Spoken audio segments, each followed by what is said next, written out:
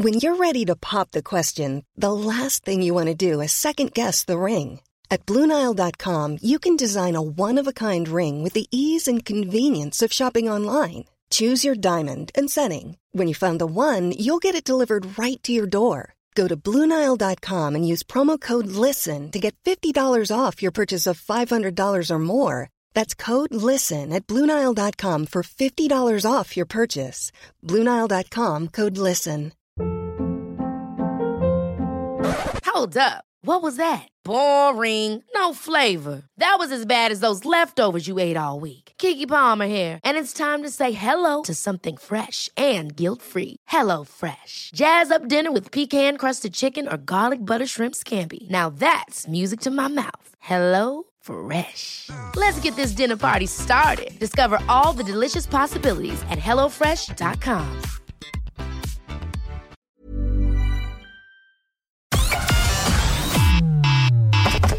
Connecting to the big show. In 3, 2, 1. When do we take control of our lives and our destiny? We're a small country, but we punch way above our weight. I'm filming now at this stage, to be honest with you. I thought it was one of the hardest things to do. It was horrendous. We're the one for Cork and ready to talk. Can we just talk? Call 1850 715 996. Text or WhatsApp 083 396 96 96. Email opinion@96fm.ie. The lines are live. Let's kickstart the conversation. This is the Opinion Line with PJ Coogan On Cork's 96 FM. There's a nice mist, a very nice mist up there on them there hills. You can't quite see where the airport should be. That's a very promising sign of the weather to come. We're going to get up to the low to mid-20s today, tomorrow, Thursday, and looking at the apps. And I know I'm probably boring the pants off you now with looking at the various apps, but they just look really good up to this day week. Right through the weekend, Saturday afternoon, plan a barbecue. Sunday afternoon, plan the beach. Friday, get out of job early and go do something with yourself, because Friday, Saturday, Sunday, and even into Monday, going to be really lovely weather. Warmest day I'm seeing here Thursday, but not a cloud in the sky. Literally not a cloud in the sky. Thursday, Friday, Saturday, Sunday, and possibly even into Monday evening. Loving it. Absolutely loving it. And that mist over the hills is a sign of good things to come. Good morning to you, Tuesday. I'll find out more about the Army Rangers and what they're at in Afghanistan, or what they'll be at in Afghanistan a little bit later on. We're lucky that we actually have a TD, an independent TD, who was a former second in command of the Army Ranger Wing. So we'll find out a little bit more about what they actually do, because a lot of it's classified and they can't tell you. But what they'll be doing in Afghanistan, which is very much a logistical mission, very much a mission to use their skills to get people out, to negotiate, to work logistics. So they're gone there. We'll find out more a little bit later on. First of all, though, it's around this day next week, 1st of September, pretty much everybody will be back at school. I know some people are starting school on Thursday of this week, but next week, 1st of September, everybody will be heading back to school. And look, we look at the daily numbers in hospital, we look at the daily numbers in ICU, we look at the daily case numbers. We know that the vaccination programme is just brilliant. We've got one of the highest rates of vaccination in all of the EU. In fact, in all of the Northern Hemisphere, we've got one of the highest rates of adult vaccination in Ireland against COVID-19. But a warning that we are ill-prepared for reopening the schools. It's the dangerous formula, reopening the schools in the position we're currently in. Now, I'm sure you're not saying we should keep them closed, Professor Jerry Killeen. Good morning. Good morning, PJ. How are you doing? How are you, sir? You're not saying we should keep them closed, but you're saying we're in a risky situation opening them. It's not so much opening them as the position we put ourselves when we open them. So right now we're opening with close enough to 2,000 cases a day. Predominantly in younger people. We've got indoor hospitality open. We've been having our overseas holidays, and we've just had 40,000 people in the stadium in Dublin and lots of celebrations of some fantastic hurling occurring around the country. So it's really not a great formula in advance of reopening schools. And then also the Department of Education's guidance on how, on that and the support for schools is just unacceptably inadequate. So let's hope we can keep them open. But, to do that, we need to give schools priority. And we haven't done that over the course of the summer. Are we not at a point, though, Jerry, where we now have huge numbers of adults vaccinated, and we're working our way all the way down to the over 12s eventually, and the HSE tell us that we'll be at a point of almost full adult vaccination by the end of September, start of October. So where's the problem? Well, the problem is when you've got something as transmissible as Delta, and we can express that as a basic reproduction number. So we'd say, if we didn't do anything, if we just lived our lives like we did in 2018 or 2019, then the average case of Delta would give rise to 8 more cases. Now, to get to the stage where your epidemic doesn't sustain itself, you need to make sure that 7 of those people don't get infected. Now, even with a perfect vaccine, if you assume 7 out of 8 people have to be vaccinated, then that's 87.5%.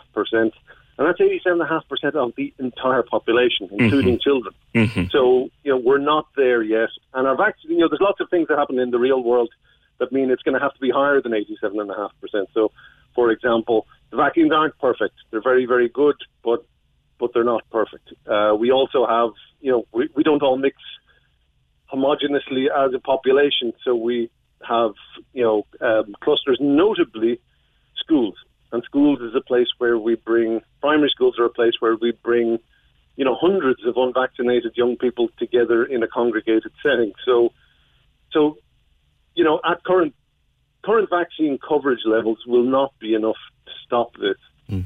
Do we not know now, or because it was questioned at the start of all of this, but do we not know now that children are not vectors, Jerry, that they're not super spreaders? We originally thought they were, but they're not. Well, but that narrative, unfortunately, it isn't true. And unfortunately, hospitals in the States are filling up with children. We've seen the tragedies of children's hospitals in Brazil, and the Brazil experience was pre-Delta.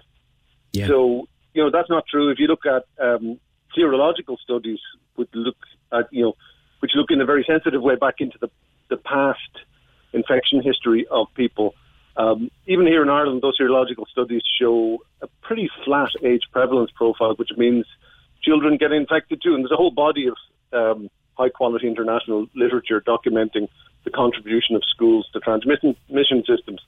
So I know that narrative's out there, but it's just simply not accurate.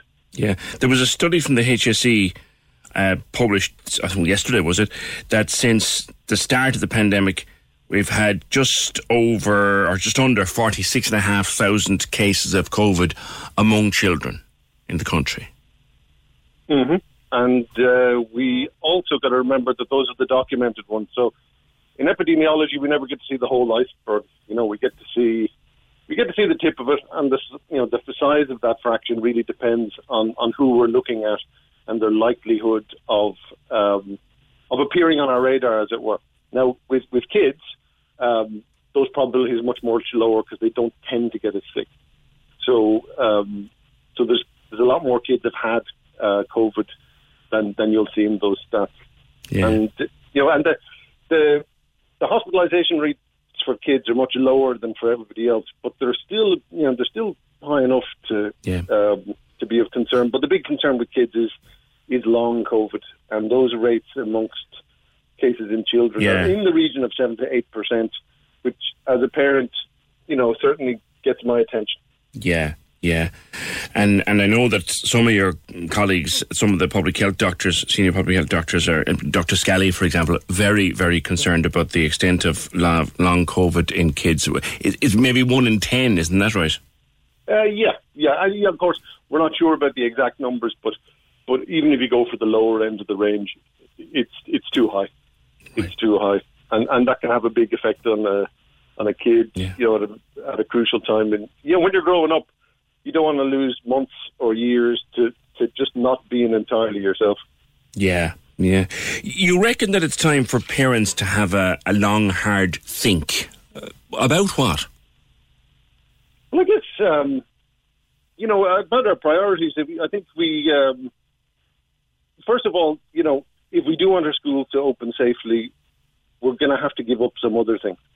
Our meaningful summer, unfortunately, is going to have consequences for what happens in our schools. And I also think that, when the schools get their carbon dioxide monitors, and I hope they will, I think there's going to be a big learning process about how safe our schools are and are not. And there's going to have to be some pushback. And I think the time for kind of eggheads like myself in this pandemic, should be really coming to an end. And it's really time for, all the information is out there. It's time for the application of common sense, particularly amongst parents, and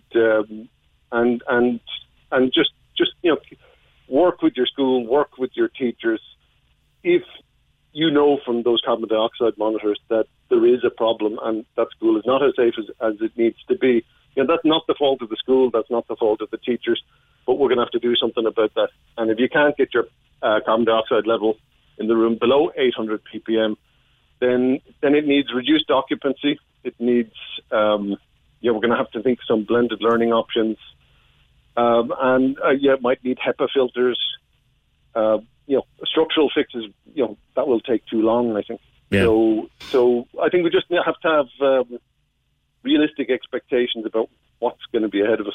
Yeah, and for school management, Jerry, and look, we've had this before. So many of our listeners, when you come on to talk about what unfortunately is harsh reality, and it comes from your own experience, and we all appreciate your input.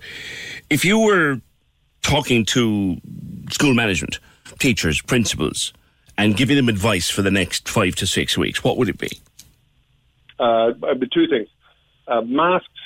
I really like Victoria's approach to it, that for primary school kids, they say, listen, we recognise that not all kids are going to, they're going to struggle to wear a mask, or they might wear it wrong, and, they're kids. So it's a strong recommendation, but it's not a mandate in Victoria. It's very clear they want primary school kids to wear masks, but they do have a sense of humour about the practicalities of this. So we're just everybody expected to do their best. And then the other big one is ventilation. And so make sure your school gets their carbon dioxide monitors, and then there's a learning process, because you don't really know how that room performs or how best to ventilate it until you've got the kids in the class.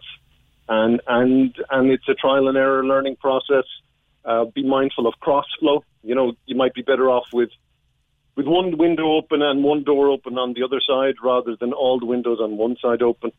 And that's a learning experience all the schools are going to have to go through. And those are the two best weapons we have, really, until vaccination comes through for younger children as well. And I think the research is ongoing into that. We may have something by the end of the year. Do you share that optimism? Yeah, I do, absolutely. And I'm even more optimistic about 2022, because some of those second-generation vaccines, I think we discussed before, they are coming through. And so, we can look forward to a time when ourselves and lots of other people around the world who've been waiting longer than us will be jabbed with something that will give us, more robust protection against a wider variety of variants. And then we can really start looking forward to, we can start asking ourselves, how do we bring this to a decisive end and do so securely? Jerry, I know you're a sports fan, and I know that you would have watched the match on Sunday, and for the spirit of the game and for the atmosphere. Were you worried, though, when you saw the buzz in Croke Park? Were you kind of divided between watching sport and enjoying sport as a fan, and then from your own area of expertise, were you worried about what you saw? Well, was absolutely right on both counts. I mean, that was some of the most amazing hurling, and particularly for my wife, for who's not Irish, and for whom the whole Irish cultural adventure is totally fascinating. I mean, what better than a great All-Ireland What final? did she think of it, by the way? Was it her first time to watch a big match on a hurling game? Absolutely, she loved it. Absolutely loved it, and of course it was a bit painful for all of us here in Cork, but I mean, what a display by Limerick. So we all enjoyed it. So seeing what happened in the stadium, that's not going to help.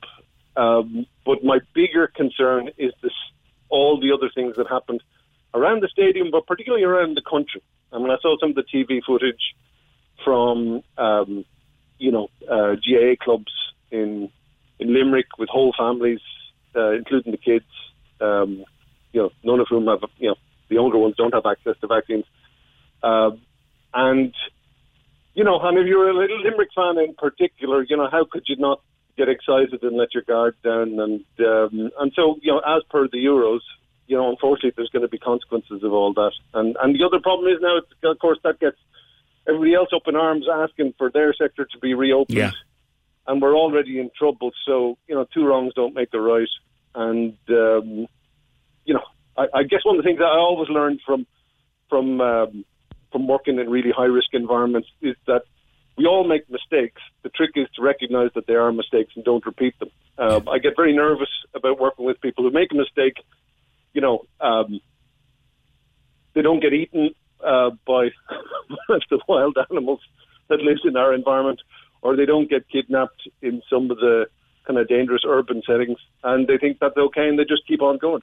Yeah. So, and they keep taking those risks. So, Sunday was a mistake in epidemiological terms, and it would be, let's not double down on that mistake.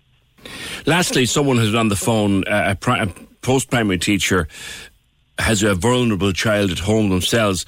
Which masks would you recommend? Okay.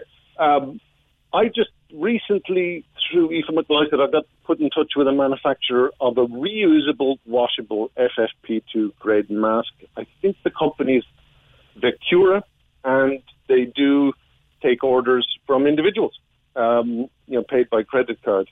So that's what I've ordered in for my own family, and I haven't tried them yet, but it looks like a really good option.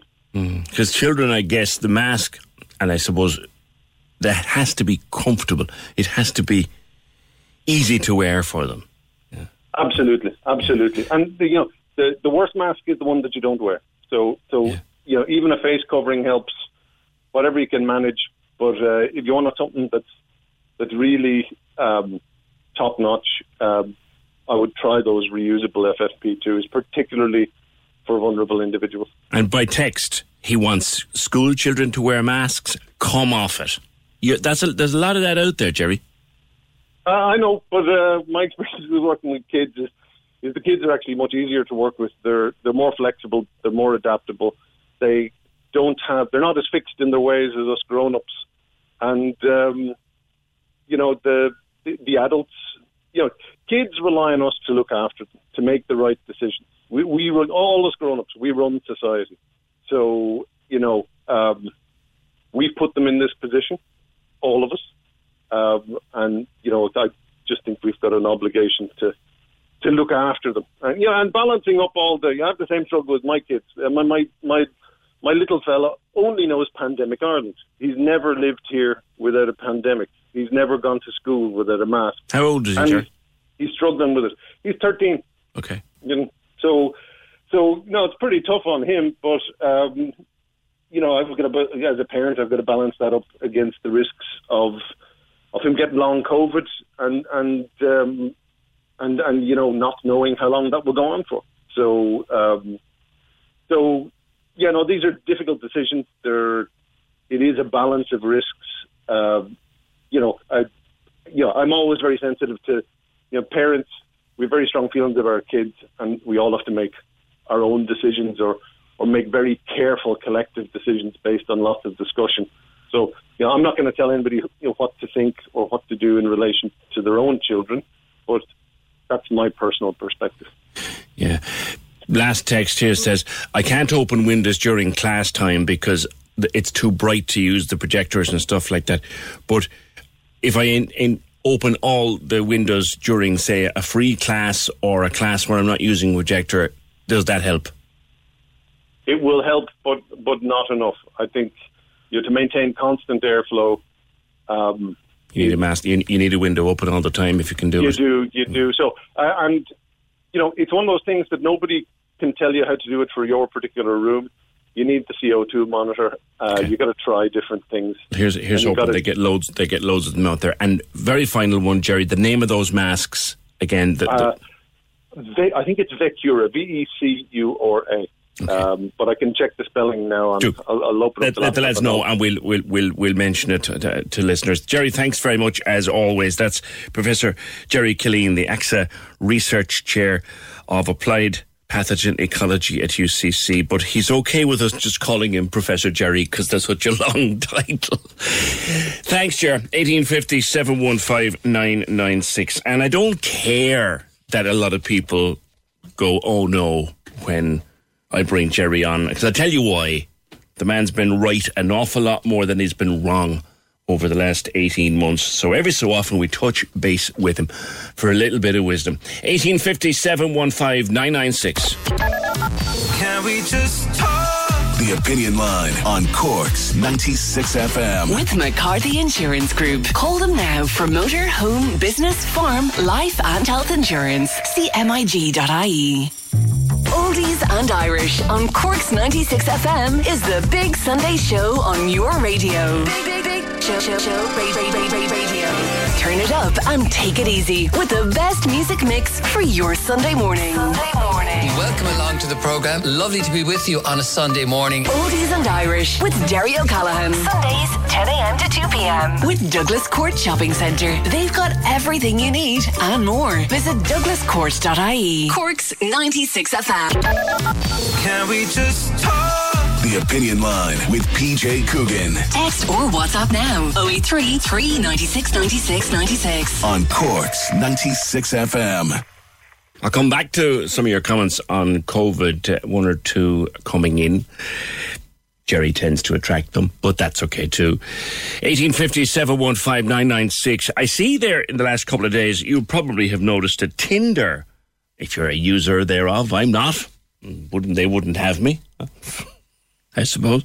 But no, seriously. They have said that they will make ID verification available to all members around the world. Now, one thing that we have heard about Tinder over the years is some people have had awful experiences. When they go to meet someone through Tinder, you genuinely have no idea who you're meeting until you turn up.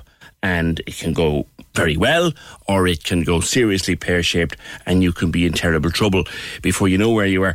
I did speak to a guy one time who met somebody on Tinder, had no idea who he was meeting, and turned out that he ended up getting quite badly beaten up. And that was his experience. And now ID verification is going to be available everywhere. Japan have had it for a while. Mary Quilly with the Cork Sexual Violence Centre. Mary, it's only common sense, isn't it? Good morning to you. Good morning. I think it's common sense. I think it's safety for its members. I mean, I would have come across people who have met on Tinder and who are really happy together and, have a future together or whatever. A lot of people, unfortunately, won't even say they met on Tinder. There's still a bit of, oh my God, is that the only way you could meet somebody? But I think for a lot of people it is very valuable. Now, why I'd love to see it mandatory is, like yourself, we've come across people who have been raped or have been sexually assaulted after meeting somebody from Tinder. And I mean, the thing is, the sex offenders, as you know, there was reports there last week about the numbers of them out in supervision in the community, about 170 or something. But then you've hundreds who have never been convicted who are out in the community anyway.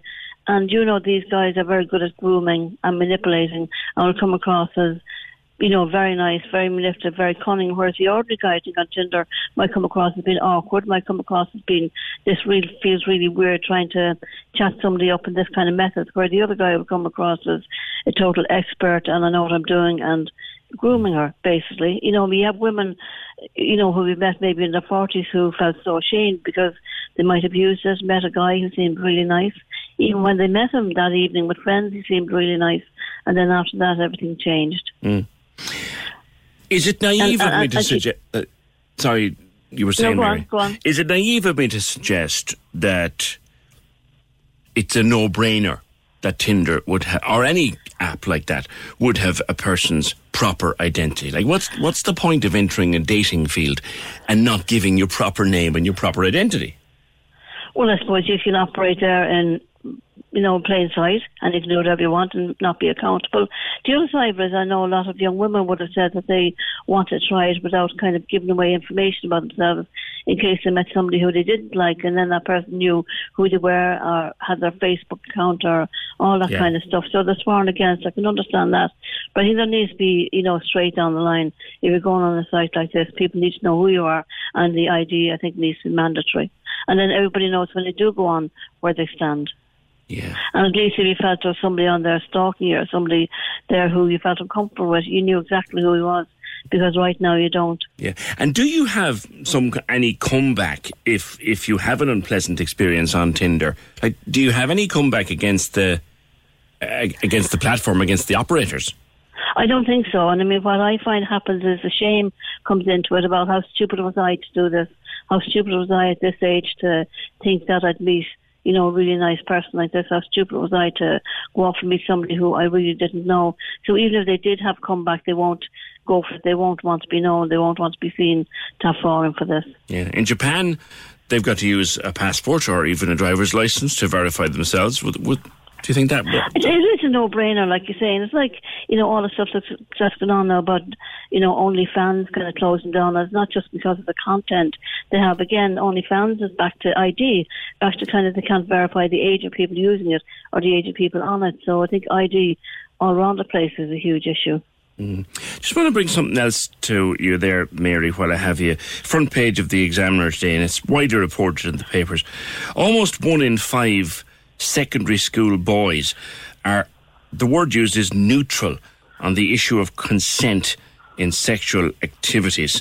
18% of boys are neutral as to whether consent should be required. 3% actually disagree that consent should be required. Were you worried about those findings? I think it's very disappointing. I think a number of years ago it probably would have been a lot higher. I think a European study there, even a couple of years ago, found it a lot higher. But I think it's really disappointing. I think we all need to clap on like that. It should be 100% this time, that people know what consent is. And again, I'd go back to those boys. If somebody was, abusing their sister, would they feel that consent was needed?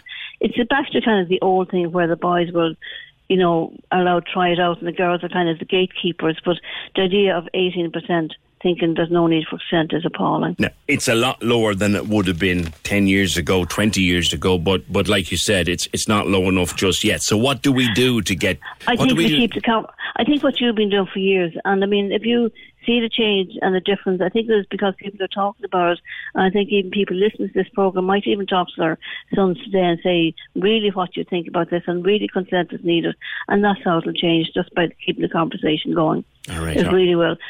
Okay. And by UCG or Galway University, who are doing amazing stuff with their active consent campaign, that's how we make changes. Okay. And of course, as parents, talk to your boys. Absolutely. All right. Thanks very much, Mary. Mary Crilly from Cork Sexual Violence Centre, 1850 715996. Can we just talk? The Opinion Line on Cork's 96 FM. With McCarthy Insurance Group. Call in person or call them now. They don't just talk the talk, they walk the walk. See MIG.ie. So 9 members of Ireland's Rangers, Army Rangers, Special Forces, are on their way to Afghanistan. They may even be there now. They went via Paris, and they're going to help evacuate the remaining Irish citizens. They'll have a couple of foreign affairs officials with them. They'll be stationed at the airport in Kabul, and then will liaise, I love that word, will liaise with their opposite numbers in other forces to get the 36 remaining citizens out. It is not a military mission by any means. It is a logistics mission to get these people out. Cathal Berry is a TD, but he's also the former second in command of the Irish Ranger Wing, so has a particular insight into an operation like this. Cathal, good morning. Good morning, PJ. Good to speak with you. These are the best of the best, the top of our armed forces. Even the number of them that are there at any one time is classified by security, so that'll tell you. So what do they do, Cathal? Well, so basically the Ranger Wing are being deployed today and over the next 48 hours basically to Kabul, and the main reason they're being deployed is because they're a special forces unit. They represent the top 1% of Irish Defence Force people, and they're really going to plug a gap on the tarmac in Kabul airport. And what I mean by that is what the Irish Rescue has lacked over the last week is that we've really lacked boots on the ground, a physical presence at the airport. And we know from our pandemic experience that some jobs can be done remotely and others can't. And coordinating a complex multinational rescue effort is one of those jobs that can't be done remotely. You need people on the ground who are optimistic and opportunistic and can take advantage of circumstances as they change. That's what they're going to bring to the table. Now, some of these members may well have been in Afghanistan before, or at least would have served time overseas, quite a lot of time overseas, so they'll be familiar with the territory. Absolutely, and look, these would have been a hand-picked select bunch, but any member of the Ranger is a highly experienced, highly mature, thinking soldier, basically. They really are at the top end of their profession, and they have vast experience both operationally and from a training perspective all over the world. Some of them would have been on the Libyan extraction in 2011 as well, when the Gaddafi regime was overthrown and Irish citizens had to be withdrawn from Libya through Malta and back to Dublin. And they're only the missions that we know about. They're the ones that are in the public domain. There's a lot of these missions that take place very, very discreetly, both literally and metaphorically below the radar over the last little while as well. Yeah, trying to find out about who they are and what they do. So much of it is classified. You were a member yourself, Cathal, so maybe you could over the kind of training that they have, the kind of additional training that a Ranger has. What is it? Yeah, so basically you have to be a full-time member of the Defence Forces first of all, and you apply then to do a 9-month selection course. So about 15% of the people who apply for the course will eventually pass. So that just tells you how difficult it is to get in. But what you do when you get into the unit then is you spend a lot of time training and operating with the Special Forces community around the world. And a lot of the Rangers deploying to Kabul over the next little while, and they'll be on first name terms with Special Forces units from all over the world. They would have worked on continental Europe. They would have worked in North America, worked in Central America, and in the South Pacific as well. So it's really important from an operation perspective that the groundwork has been laid years in advance.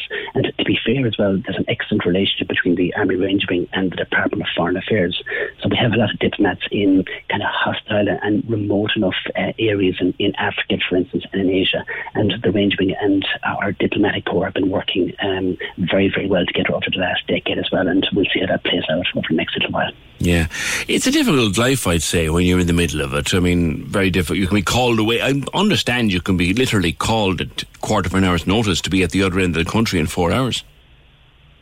Well, officially they're on 1 hour's notice to move, so you have to live within 1 hour of the Curragh for sure. But they're on, 5 hours notice to move anywhere in the world, and it's required. But as a general rule, it's quite structured and it's quite organised. So you will have an idea of what's planned for you over the next 12 months. But obviously, these black swan events happen every so often, as we've learned in the last week, and we must be prepared to respond. And that's specifically why the Defence Forces maintain this high-level unit at such high readiness that they can intervene when Irish citizens are in trouble, either at home or overseas. So at home from a hostage rescue perspective, and then overseas from an evacuation perspective, as we're seeing playing out now. So effectively there's always a Ranger at an hour's notice.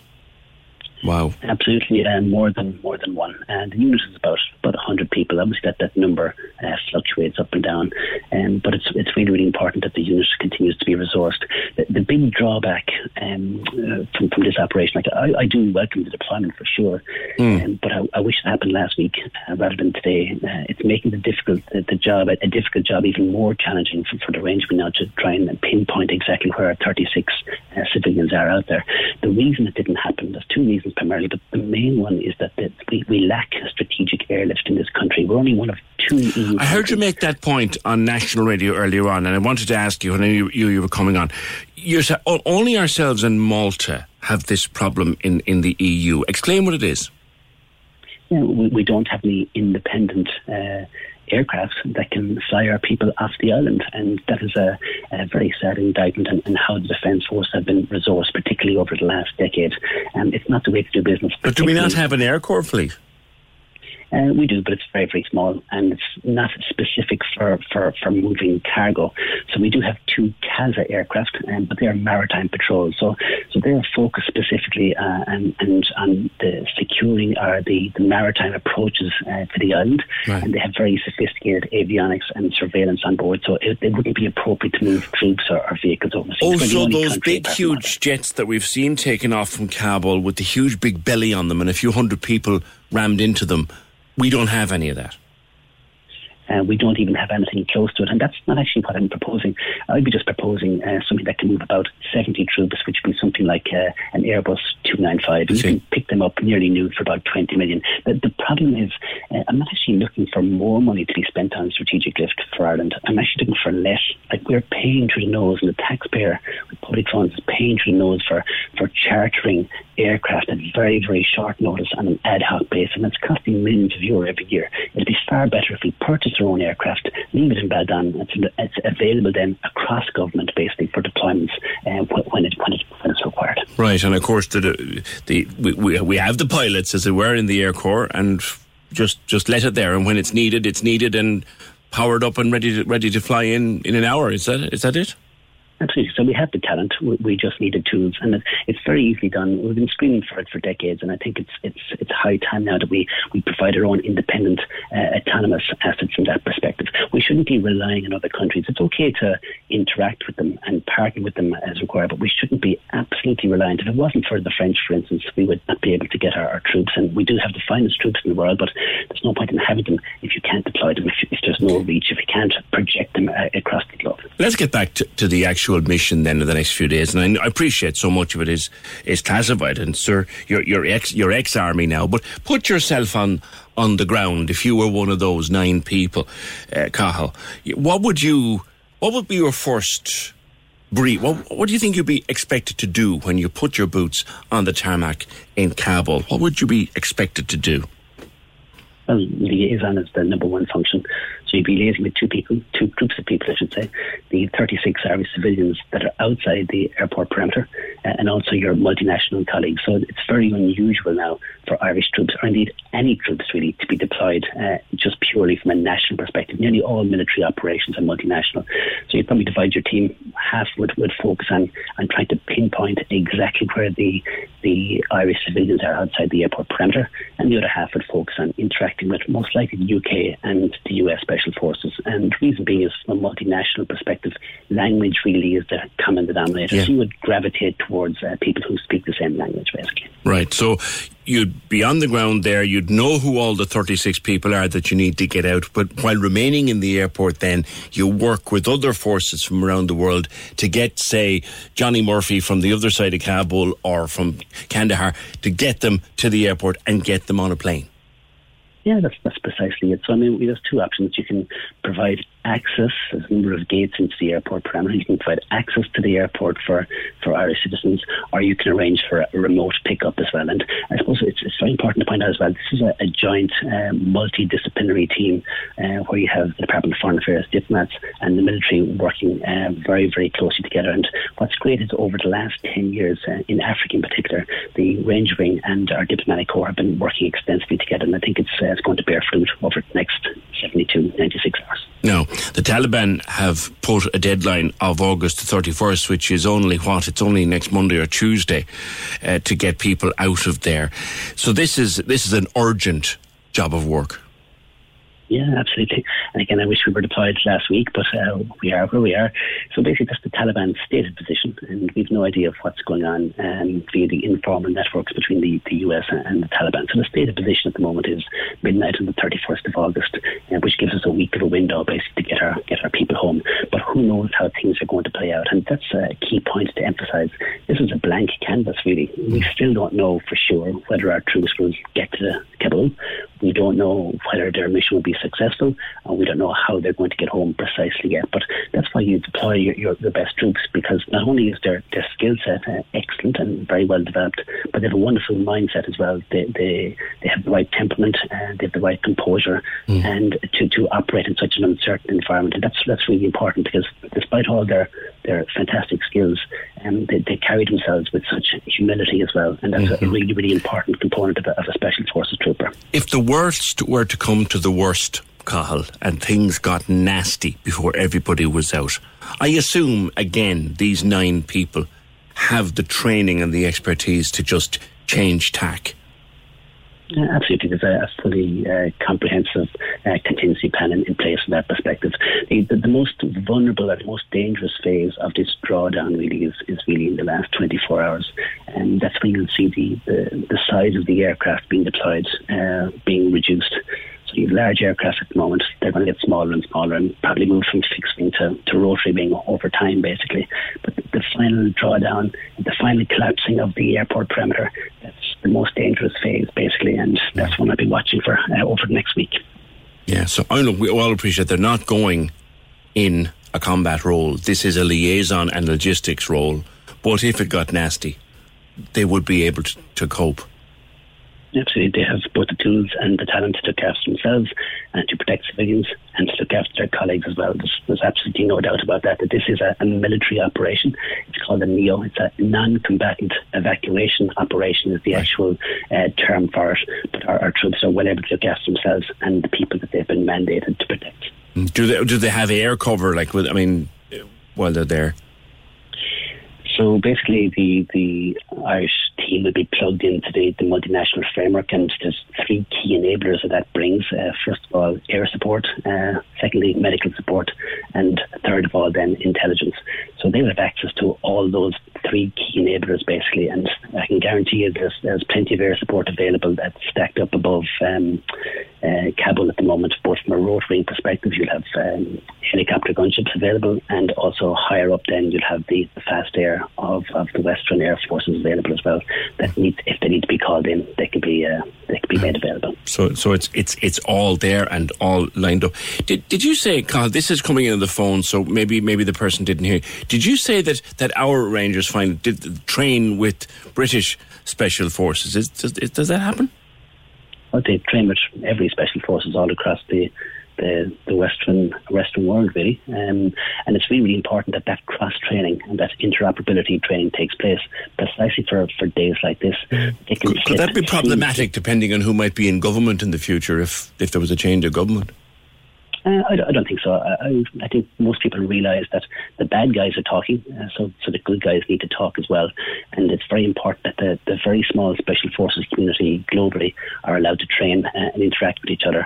As I said, they're on first name terms with a lot of the operators. And if you go back to Chad, even in 2008, when a lot of European Special Forces deployed together to help the Darfurian refugees, most of them had worked seamlessly together, either in Sweden or in Belgium or in Austria before. And that allows for a very cohesive unit when people hit the ground. Okay, listen, Deputy Berry, thank you very much for being with us, and for you and your former colleagues, thank you for your service. Cathal Berry, TD, former Irish Ranger. A bit of an insight into what is going to happen with the best of the best, our best of our best, going to Kabul over the next few days. As Shona says, excellent to send these guys in because the deadline is 31st of August. Well, as he said, it should have been last week, but at least they're on their way now. Can we just talk? The Opinion Line on Cork's 96 FM. With McCarthy Insurance Group. Call them now for motor, home, business, farm, life and health insurance. CMIG.ie.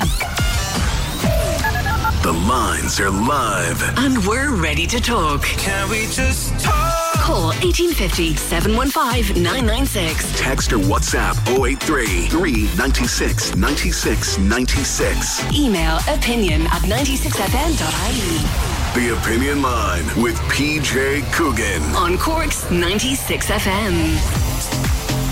If you've noticed low-flying aircraft over the city in the last day or two, I noticed one last night. Queen Bee was out the back and she called me out, "Come out and look at this, come out and look at this." And it was so low you could nearly I'm exaggerating, but it was very, very low aircraft. Now, this was at dusk, so I'm not sure if it was just low aircraft or Owen English from the Examiner has just tweeted that there's geological mapping going on. It's a TELUS survey, and they are flying around County Cork this week. It's geological mapping, so don't be bothered by it. If there's a particularly low-flying aircraft flying slowly overhead, they're basically mapping the geography of Cork City and County. Thanks for that, Owen. I'm wondering if that's the one I saw last night. Herself was out the back, called me out, "Come here, look at that, look at that." And it was very low flying. It actually looked a bit like Wayne's little plane, but a bit bigger than it, and much lower down in the sky. So that's where they're at. They're doing a geological survey, if you've seen any of those planes going around. 1850 715 996. Come here. Someone tweeted this morning, I mean, I'm the world's worst child when it comes to looking forward to Christmas. You know that from listening to me over the years. But someone just tweeted that 4 months today on the date is Christmas Eve. 4 months today, the 24th of December. Yes! Stop. 1850 715 996. But this day next week and the next week or so is all back to school. And one man who's been doing Trojan work over the last couple of weeks to help those less well-off kids out there to get back to school with books and biros and rulers and calculators and copies and shoes and T-shirts and socks and tops and everything is Joseph Bourne. Joe, good morning to you. Good morning, PJ, my friend. How are you? A huge response you've had. Unbelievable, PJ. I'm actually shocked because normally, we do the Easter eggs and selection boxes, but the response for the school things has been amazing. Darren and myself have literally gone in, I'd say, with 5 full Jeep load stuff full and about another to go by the end of the week. Literally unbelievable socks, as you say, T-shirts, sportswear, tracksuit bottoms, all stations, every kind of thing you could think of. School bags, boys and girls, lunch boxes, bottles of water. Oh my God, Bridget, the response is just constantly coming into the salon. Where did the idea come from to do it, Joe? Just somebody got on to me to know would I be able to help out with their school things, you know what I mean? Would I be able to do anything for them? And that's from then on the idea stemmed. I said there must be a lot more out there in the same situation. And I had a chat down with the Dell House, and they're just unbelievably delighted with what's coming in, and it takes huge amount of pressure off them. And then I would have individuals that would phone me themselves, PJ, and say, "Look, Joe, any chance you can help me out?" Or whatever, as I told you last time, I had a lady rang me from hospital up in Dublin. She was coming back to Cork, but she had nothing set up for the kids. Yeah. Unbelievable. And a few people got on to me now saying it's been like Christmas for them when they got home with their stationery box and a bit of everything in it for going back to school, that they were delighted. Yeah, because we've been talking here on the programme about, just even for families that have jobs, and even for families that would get by reasonably well for the rest of the year, back to school is an awfully expensive time. Awfully. I didn't actually realise, what they actually needed until people started dropping in stuff. Because when I went to school, it seemed to be very different. You know what I mean? And of course, then you're under pressure too to have everything new, I suppose, and nice stuff. You know what I mean? There's a huge amount of people out there, as you say, paying their mortgage, paying their bills, but finding this time of year tough. And a few people have contacted me, as I say, and any chance I could help them out. And these people would have been actually donating a few years ago themselves to me, you know what I mean? So have you given everything to Adele House, so? No, I've given most of it, but as I say, I have individuals then ring me up, and then what I've got PJs, people are giving me money, and the minute I get money, I spend it straight away on vouchers for Dunnes Stores to get school uniforms. So I give that to parents as well then, and I give it to Del House and a few others who can spread them around then, and they can go out then and buy the uniforms or whatever they need. Yeah, there's a little parcel in Coogan Terrace for you as well, so we'll drop it over the next couple of days. I'm looking forward to seeing the Queen Bee anyway. I hope she comes personally, because I can check out her hair and everything. But DJ, I really must say to your listeners, thank you very much, and to all my customers. People are amazing, and they have huge trust that you just drop stuff into me, it goes to the person, and I can assure you, anything we get goes to the right people, which I can't emphasise that enough, Mm. Joe, I've asked you this before, my friend. What drives you to do this? I suppose, PJ, I have the audience in the salon. That's how it all started, and people just start. So I said, this is easy. I'm only the front man. Like Darren does all the driving, the girls take stuff in, people do. Once you say to them, to a customer, all they're flying with stuff. And I think myself, PJ, when I went to school, when we were kids, I was young as 7, we didn't have it. You know what I mean? We didn't have the Easter eggs. We didn't have the selection boxes. We probably had one or something. But, I think that's it. I remember going to school with very, very little and being embarrassed, maybe the hand-me-downs. I'm sure I went to hand-me-down one time with a pair of tights on me. Yeah. Literally, I remember having to pull this trousers thing down. There was no zip or buttons on it to go for a wee. I'm sure my mother gave me one of my sister's things from 20 years previous. Crikey. Yeah. People, that's actually funny now. I'm not being serious, but that did happen. Yeah, no, it is funny. But as a little boy, these things happen and they stay with you. And you. Oh, they do, yeah. I had a suitcase wrapped around by a belt or something, and literally, it was a trunk, it was a horrible thing, but my few books in it. Yeah. But people would be slagging you and catching the suitcase and throwing it around the yard, and you'd be running out. Things like that. So things like that do stay in your mind. And if I can at all, and I will help anybody out there, it's a fantastic feeling. Okay. Are you closing the appeal, or are you keeping it open for a while? I'm going to keep going till Friday, because I have still a lot of stuff coming in. But if we opened the salon one day, obviously quietly and did a few kids, you would not believe it, PJ, just the feeling. Little kids, they come in and the mothers are a little bit nervous, and I always emphasise, this isn't a charity, this is nothing, this is by the grace of God, I could be in the same position next year, you know what I mean? Right. But except for going to school, I wouldn't be going to school. So you look after it. But they come in, by the time they leave, they're on a high. They get the hair done, they offer their little gifts as well, because we'd always keep something back, like crayon books or pencils or something like that. They're sitting in the chair, getting the hair done, I'm swiveling the chair, having the crack, getting to eat it, and they go out feeling top form. Yeah. And it means a lot. And PJ, you come away out of just like getting the cast. Oh my God, that was a fantastic feeling, and we're so lucky. All right. Listen, Joe, as always, it's wonderful to hear what you do, and the response that you get is just phenomenal.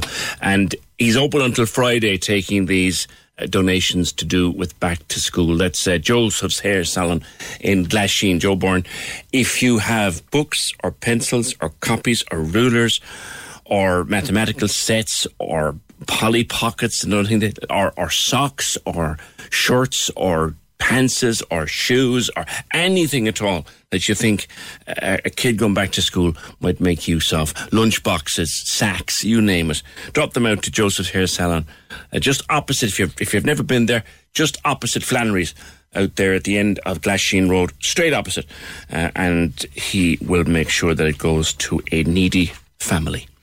1850 715 996. Is it any wonder? And there is a list, and I'll be involved in the event, so coming closer to time, we'll probably talk about it more. But the Pride of Cork Awards are coming up at the end of November, all going well. And Joe has been nominated for a Pride of Cork Award, and deservedly so. 1850 715 996. Can we just talk?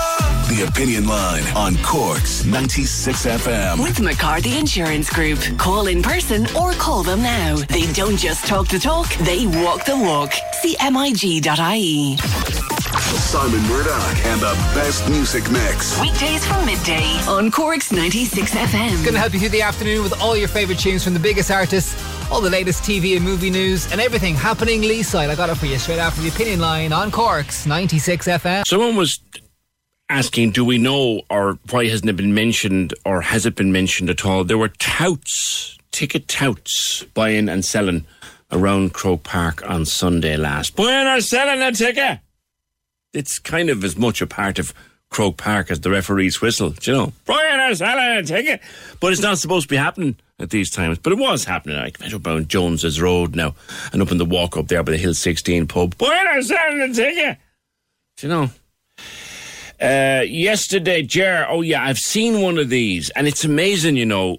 We make such a big deal, and rightly so, of getting one of these in Cork. But if you go to certain parts of Spain, there's one on every beach. Sometimes there's 2 or 3 on every beach. Ger was on, Ger O'D, to say his daughter Lily got to enjoy the tide coming in yesterday at Garryvoe Beach, thanks to the recently acquired Hippocamp chair that allows children with special needs to cross a beach. These are a wonderful thing. If you ever, they're like a wheelchair, but they have puffy up wheels that allows them to go on the sand and into the water. They're brilliant things. Jared says normally a very stony, rough terrain beach like that would have been impossible for Lily. But yesterday her smile said 1,000 words. Yep.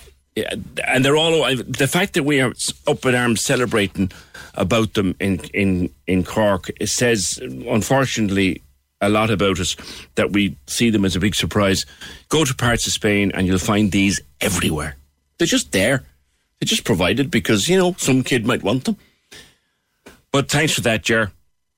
1857 15996. Now, looking at the paper today, you'll see on, say, the front page of the Examiner that, and Daniel McConnell and Paul Hosford writing that a relaxation of the 2 metre social distancing rule for vaccinated workers to allow a viable return to the office is part of the government's reopening plan to be discussed later in the week. And priority has been given to school children, and priority has been given to get people back into work and back into the office. But are we able for it? Are we ready for it? And how has the pandemic affected mental health and stress in the workplace? We've talked about this many, many times, and there's a couple of new terms have come into use. One of them being presenteeism, whatever that is, and pleasanteeism. I need to find out more. Caroline Reedy is from the HR Suite. Caroline, good morning to you. Good morning, good morning. Lots of interesting new concepts there coming about, isn't there? Indeed, indeed. And we talked before about how hard it can be, the pressure of the pandemic. Even if you kept your job, it still was very pressurised, having to work from home, maybe never have done it before, maybe keeping up to date with deadlines. That was tough for people. What, on the name of goodness, is presenteeism? So basically, I suppose that's been something that has been around a long time before COVID, and it's probably something that's becoming more prevalent now as a result of it. But presenteeism is you're present in body, but not necessarily present in mentally and, you know, present fully in the sense of being focused. And for a lot of people, there's a lot of different challenges around that. For some, it's worry. For others, it's mental health. And for others, it's the fact that they're juggling so many things that they're not actually able to focus on any one thing at any one stage, in one time. And that's a really big issue where you have people who are worried about, people back to school, back into the office. And it's really important that we have as much clarity as we can. So it's great that the government are getting the guidelines finalised soon, because we've been really waiting for this, and we'd love to have them at this stage so that everybody can start working towards them. Because I think in the absence of having clarity, people naturally are that bit more worried. It's such a common theme across every sector now, isn't it, Caroline, that what we need so much, be it in work, be it in sport, be it in music, be it in entertainment, be it in anything, schools in particular, clarity is what we need, and it's in short supply.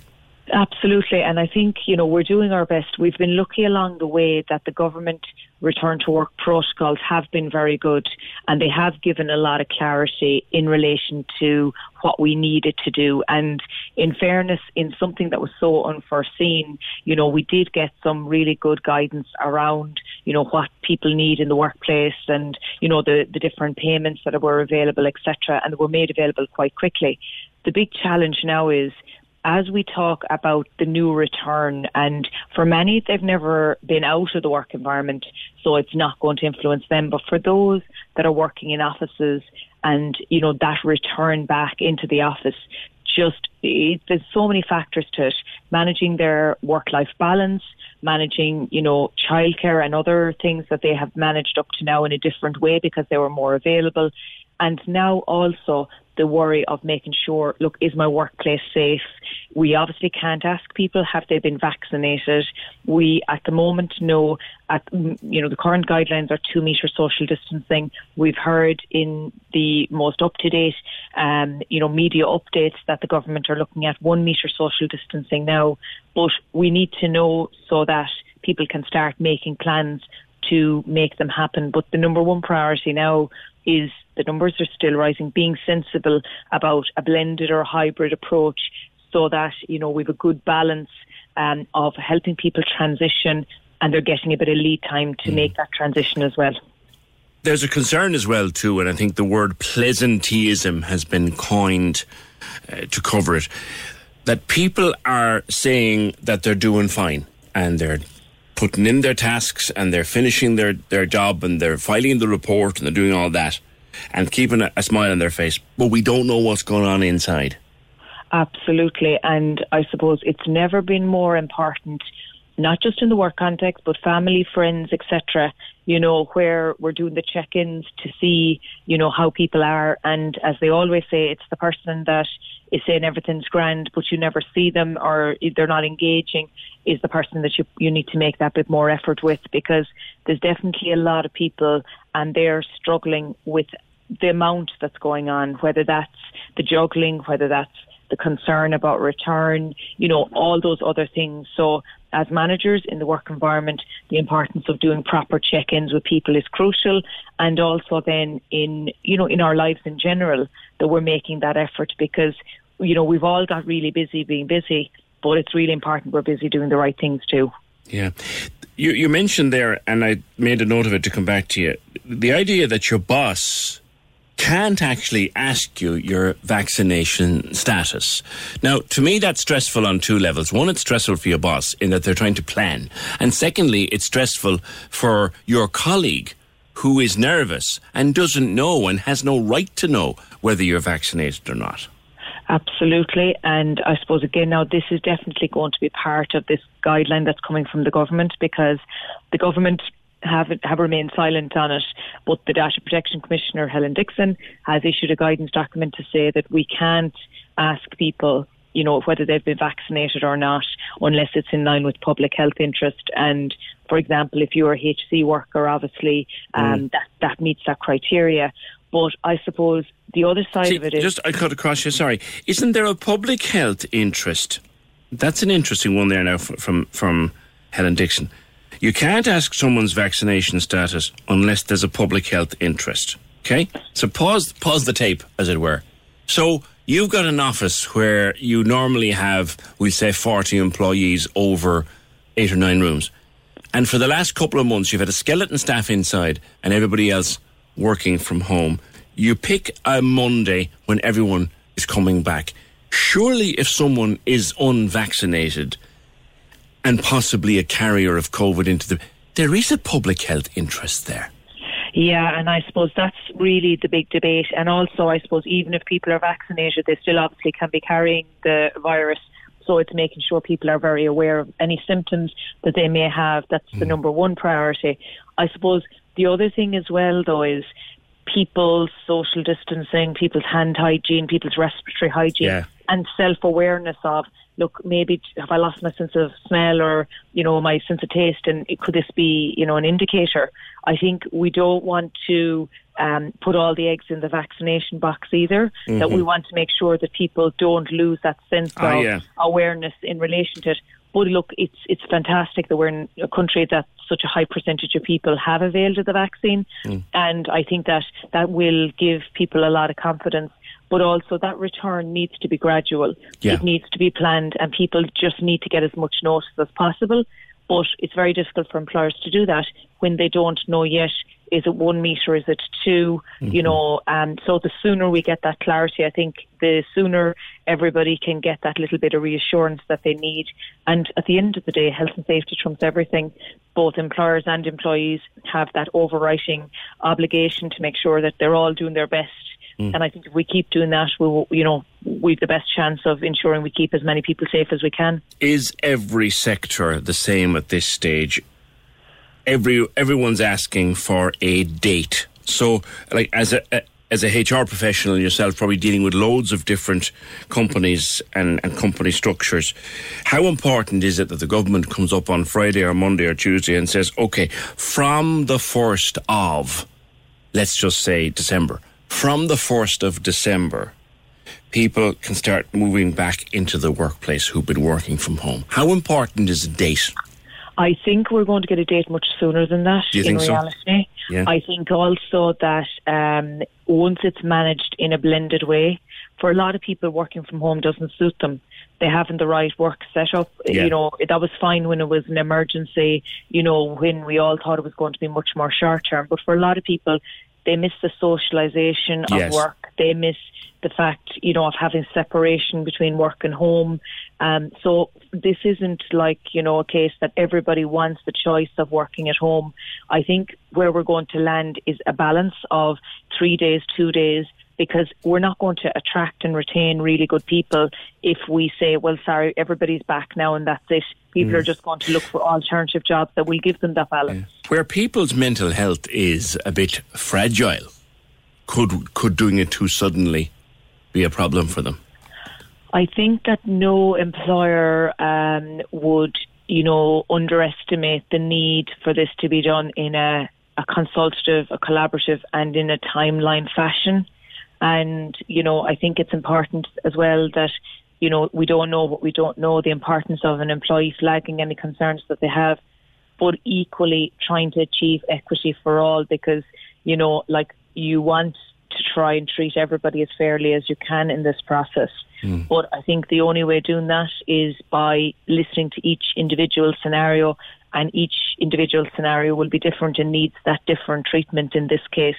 But hopefully we will see a lot more clarity, because, as you said, for most industries now they're back, you know. Here's a cool fact. A crocodile can't stick out its tongue. Another cool fact, you can get short-term health insurance for a month or just under a year in some states. United Healthcare short-term insurance plans are designed for people who are between jobs, coming off their parents' plan, or turning a side hustle into a full-time gig. Underwritten by Golden Rule Insurance Company, they offer flexible, budget-friendly coverage with access to a nationwide network of doctors and hospitals. Get more cool facts about United Healthcare short-term plans at uh1.com. Hold up. What was that? Boring. No flavor. That was as bad as those leftovers you ate all week. Keke Palmer here, and it's time to say hello to something fresh and guilt-free. Hello Fresh. Jazz up dinner with pecan-crusted chicken or garlic butter shrimp scampi. Now that's music to my mouth. Hello Fresh. Let's get this dinner party started. Discover all the delicious possibilities at hellofresh.com. It's that time of the year. Your vacation is coming up. You can already hear the beach waves, feel the warm breeze, relax, and think about work. You really, really want it all to work out while you're away. Monday.com gives you and the team that peace of mind. When all work is on one platform and everyone's in sync, things just flow. Wherever you are, tap the banner to go to Monday.com.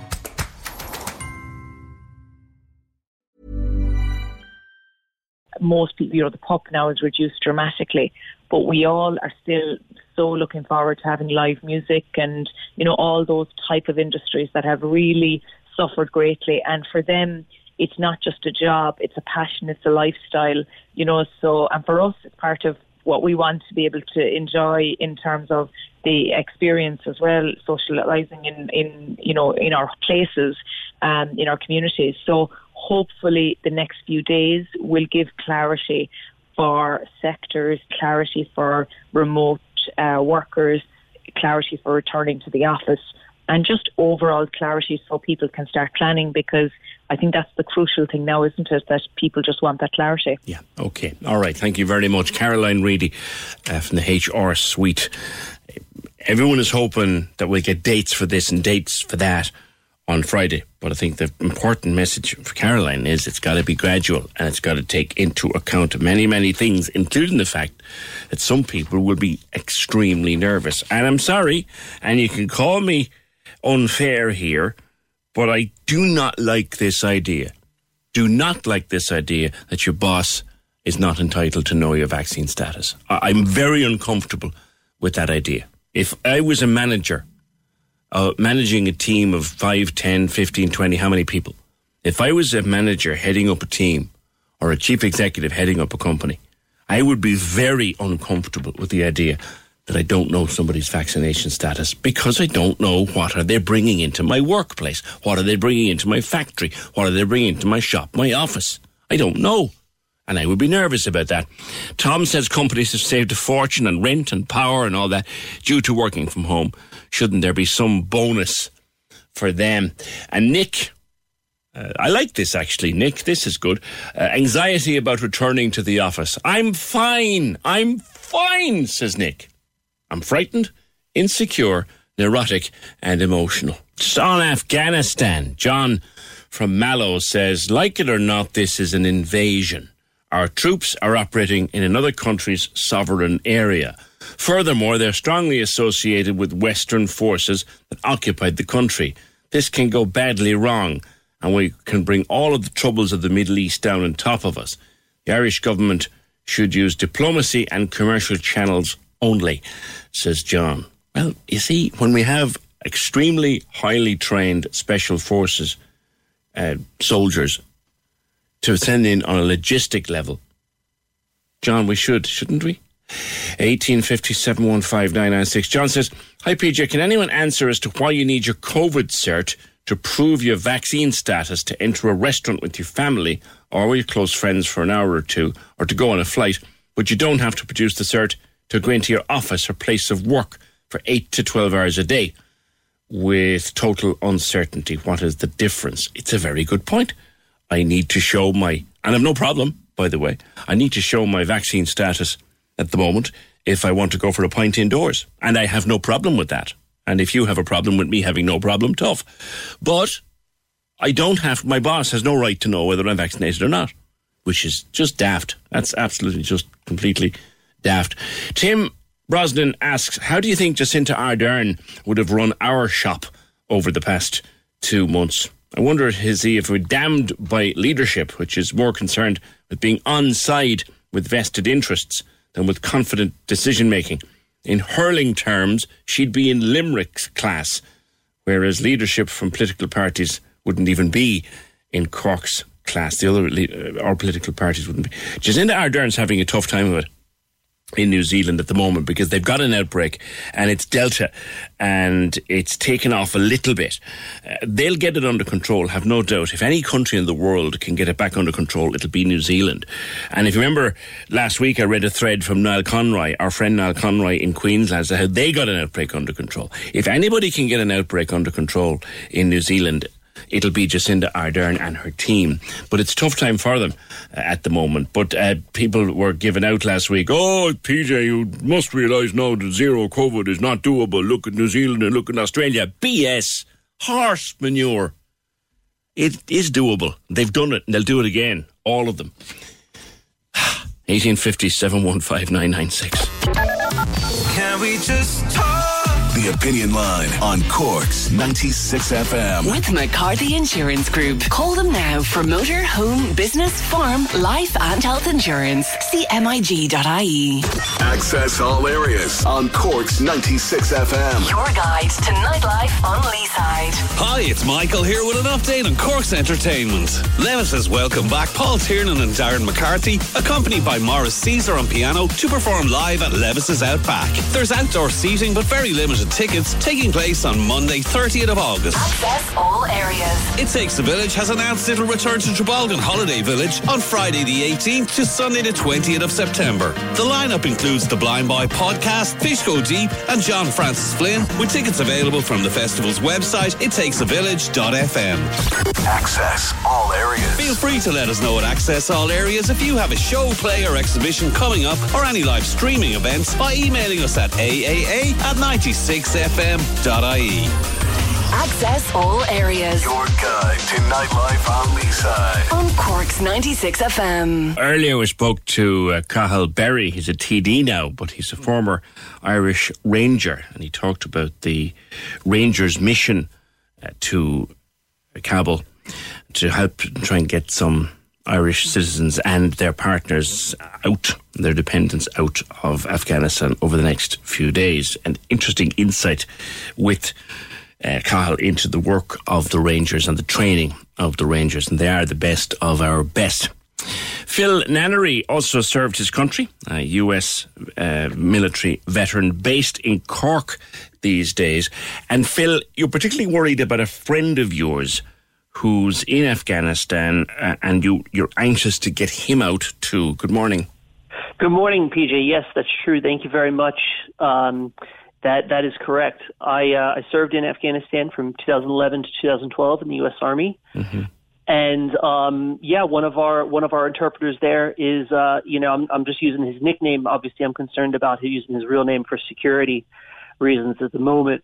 But his nickname was Rocky. We all called him Rocky, and he was a very good friend. He became a very good friend over the time I had in Afghanistan. And we've been in touch for the last few years on Facebook, and he's really concerned at the moment for his safety. Because interpreters are seen as traitors by the Taliban, are they not? And he would find himself in danger. Absolutely, yeah. Anyone really who would have helped us or helped, I wouldn't even just say us, but helped their country. You know, they were helping the Republic, the democratically elected Republic of Afghanistan. So anybody, if it was police, just anybody doing their job, anybody working in any capacity for, the democratically elected government at the time is now, they're viewing them as targets. Mm. Tell me how you met him and how closely you worked with him. Yeah, he was one of several interpreters on our base. We had a few weeks where we didn't have an interpreter, so he would have been from another unit, would have covered down on us. But in addition, we all lived in very close proximity. So even if he was going out on a mission with a different unit one day, or we came back, we would have watched movies together and gone to the gym together. All the sort of things we did to keep ourselves occupied and stuff on our downtime. Yeah. He has family? He does, yeah. He's a father of three, as well as his wife. Mm. So when was the last time you were able to get in touch with him? Have you spoken to him lately? I was texting him this morning.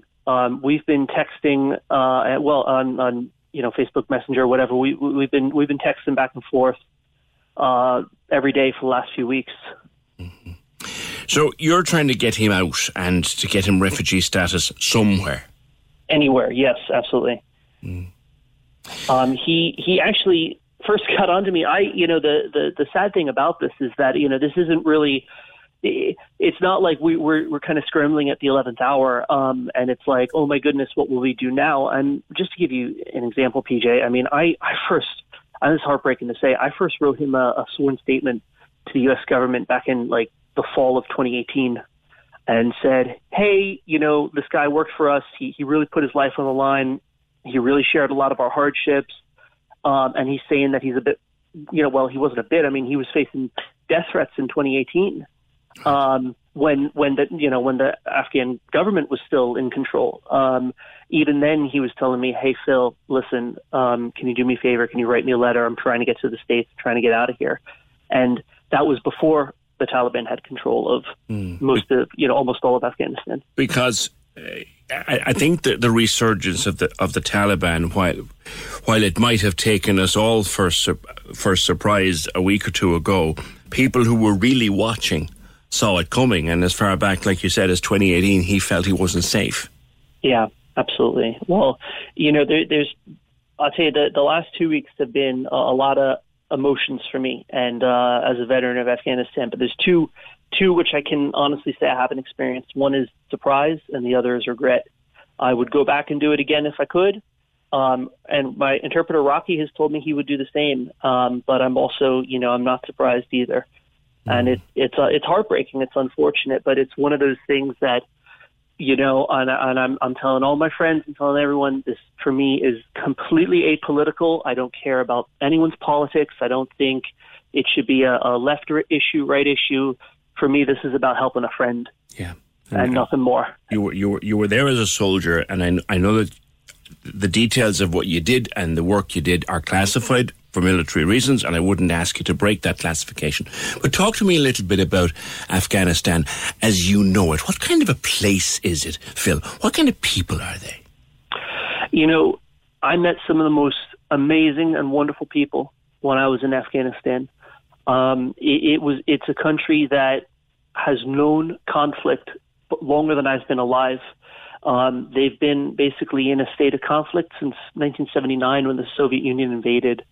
And I tell you, I'll tell you a story that I always get emotional about, but there was an issue with shipping bricks in to build a school in the district. I was in a very, very remote rural district, very near the edge of the government's influence, and then very close to where the Taliban's influence began. And there was a shipment of getting bricks in to build a school, and they couldn't get the shipment. There was all this bureaucratic mess and red tape. And one local Afghan had said, "Hey, you know what? I used to live in the U.S. years ago, and I moved back here after the Taliban collapsed. And I used to work in a college in America. You know what? Give me some of those spare parachutes you have that you collect. We were so remote, all our supplies would be parachuted to us by airplane." He said, "Give me one of those parachutes, string it up between these trees. We get a bit of shade. You know what? Give me some chalk, give me some notepads, and I'll just start teaching the kids in the village how to read and write." Crikey. No, I mean that's the motivation and the drive that these people had to in a province in my district over 90% illiteracy. The infant mortality rate was very high. We were our platoon's medic was and as well there was another medic in another unit. 2 medics on our base were the only modern, medical expertise in our district. Wow. And out of all that, you had people who were going to say, "Hey, I'll risk my life to try helping the government, to try helping the Americans. I'll risk my life." Yeah. And this teacher as well had death threats on him. But every day he woke up, walked into his little makeshift tent, and taught kids how to read and write with a pen and paper. Wow, that's incredible. You were a very young man when you were there, Phil. You're only, 34 or 5 now? You were a very young man. Yeah, I was 24. I was 21 in Iraq and then 24 in Afghanistan. Wow. Makes a huge impression on you. Does it shape you for life, what you see in a place like that?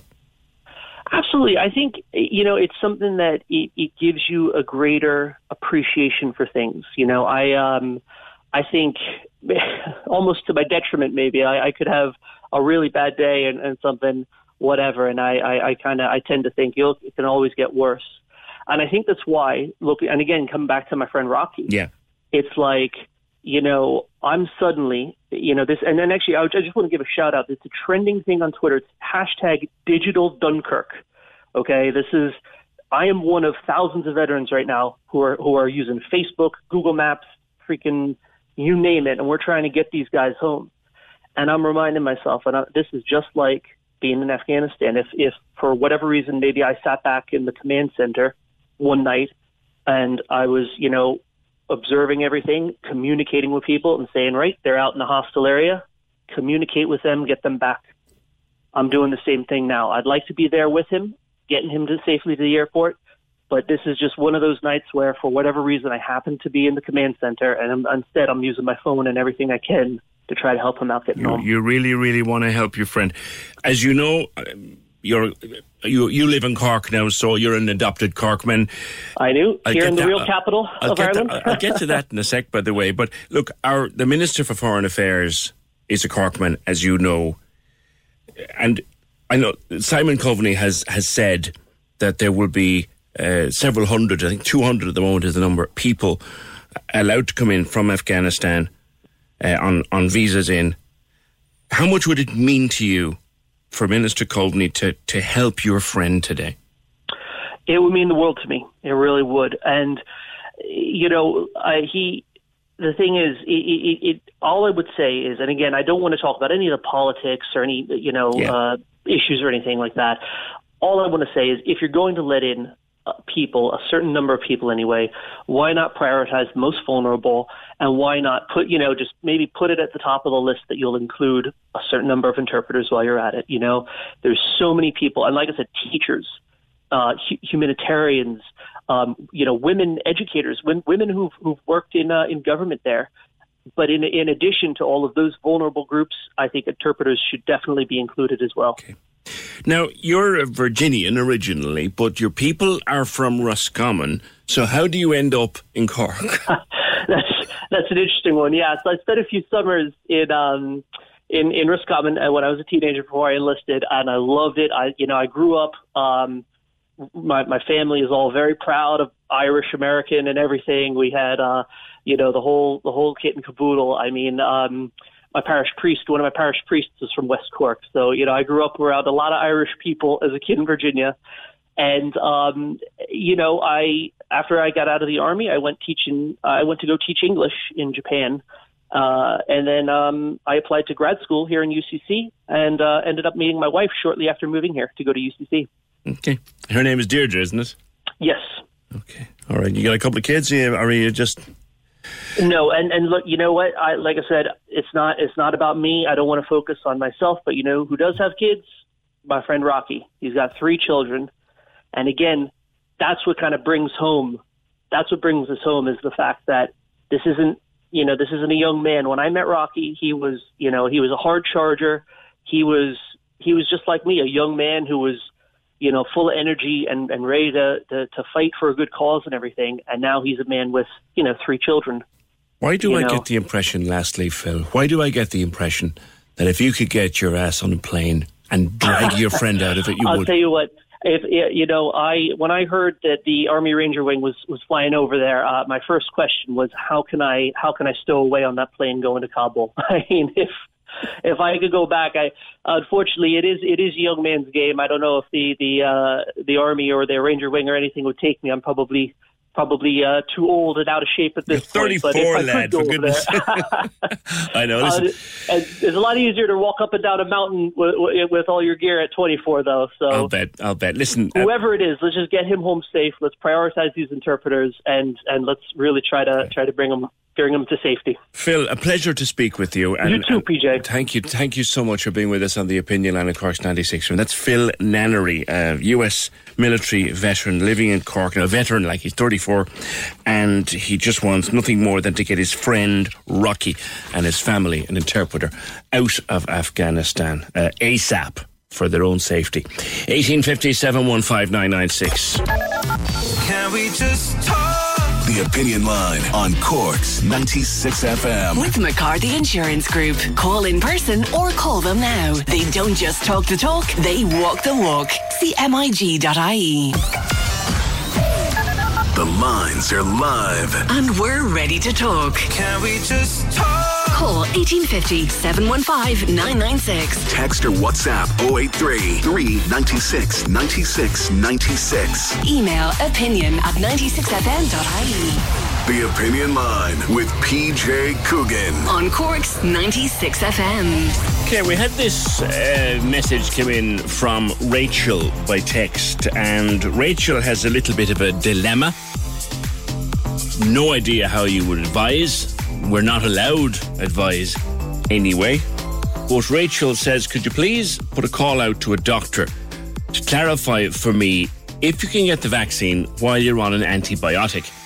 My doctor and another doctor said no, but then I asked 2 pharmacists and they said yes. I'm very confused and very worried about what to do.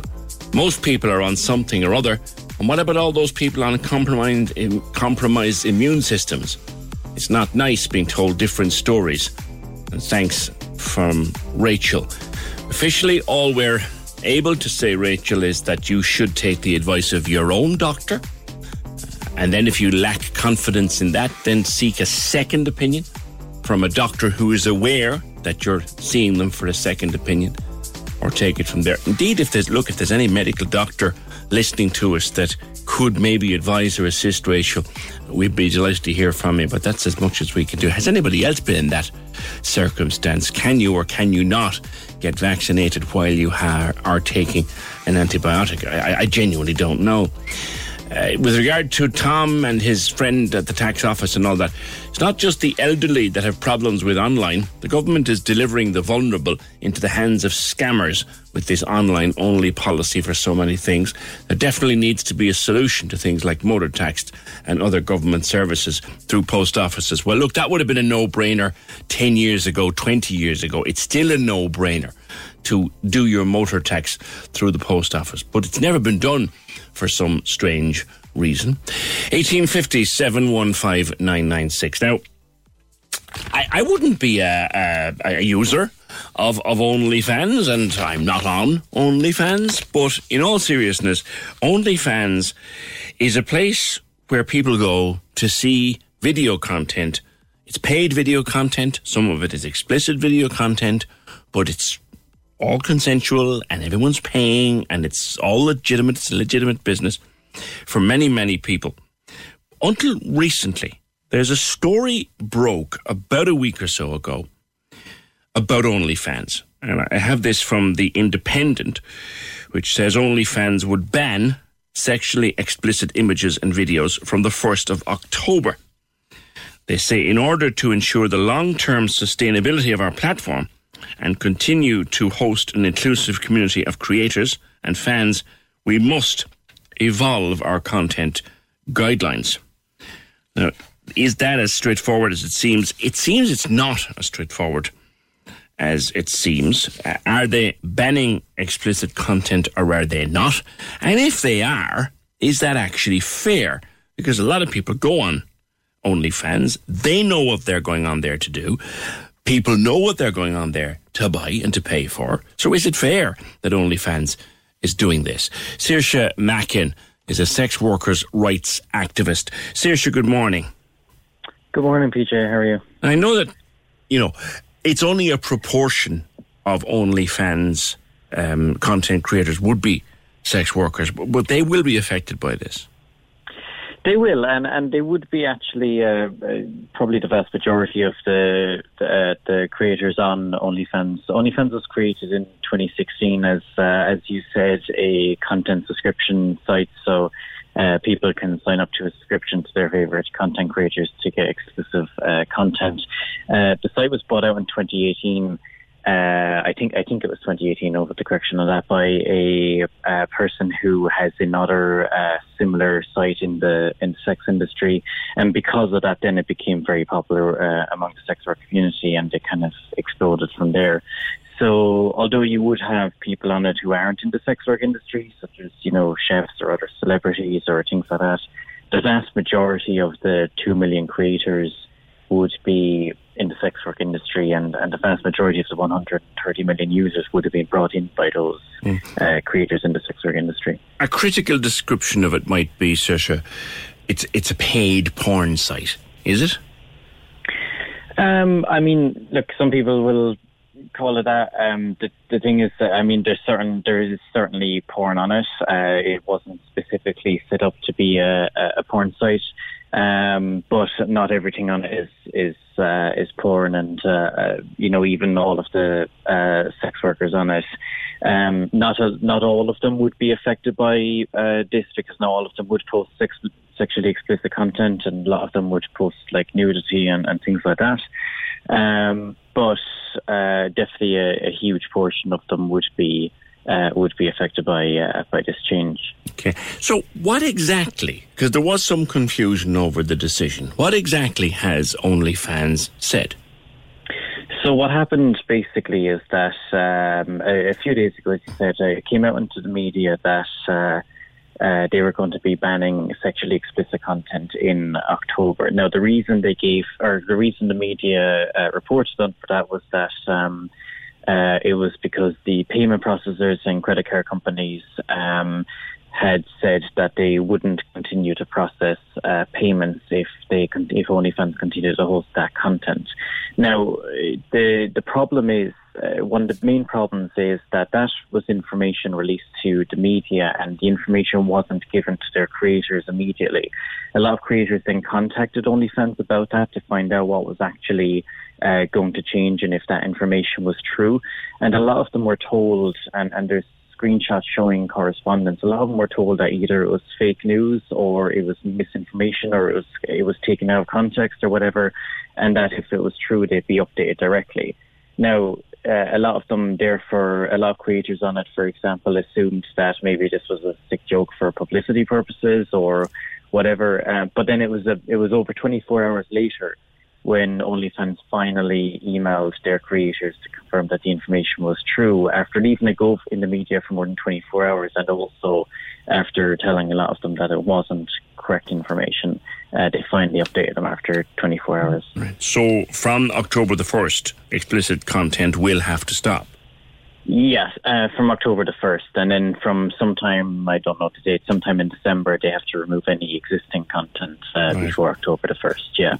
And this is going to be very detrimental to a lot of sex workers who use the platform. A few of my friends use it, which is why I'm interested in it, because I don't like the idea of my friends losing their jobs, basically, and that potentially is what could happen here, if they're unable to post the content that they've been posting all along, then that means that they're basically out of work unless they can build back up on another platform. You say that in a thread on Twitter.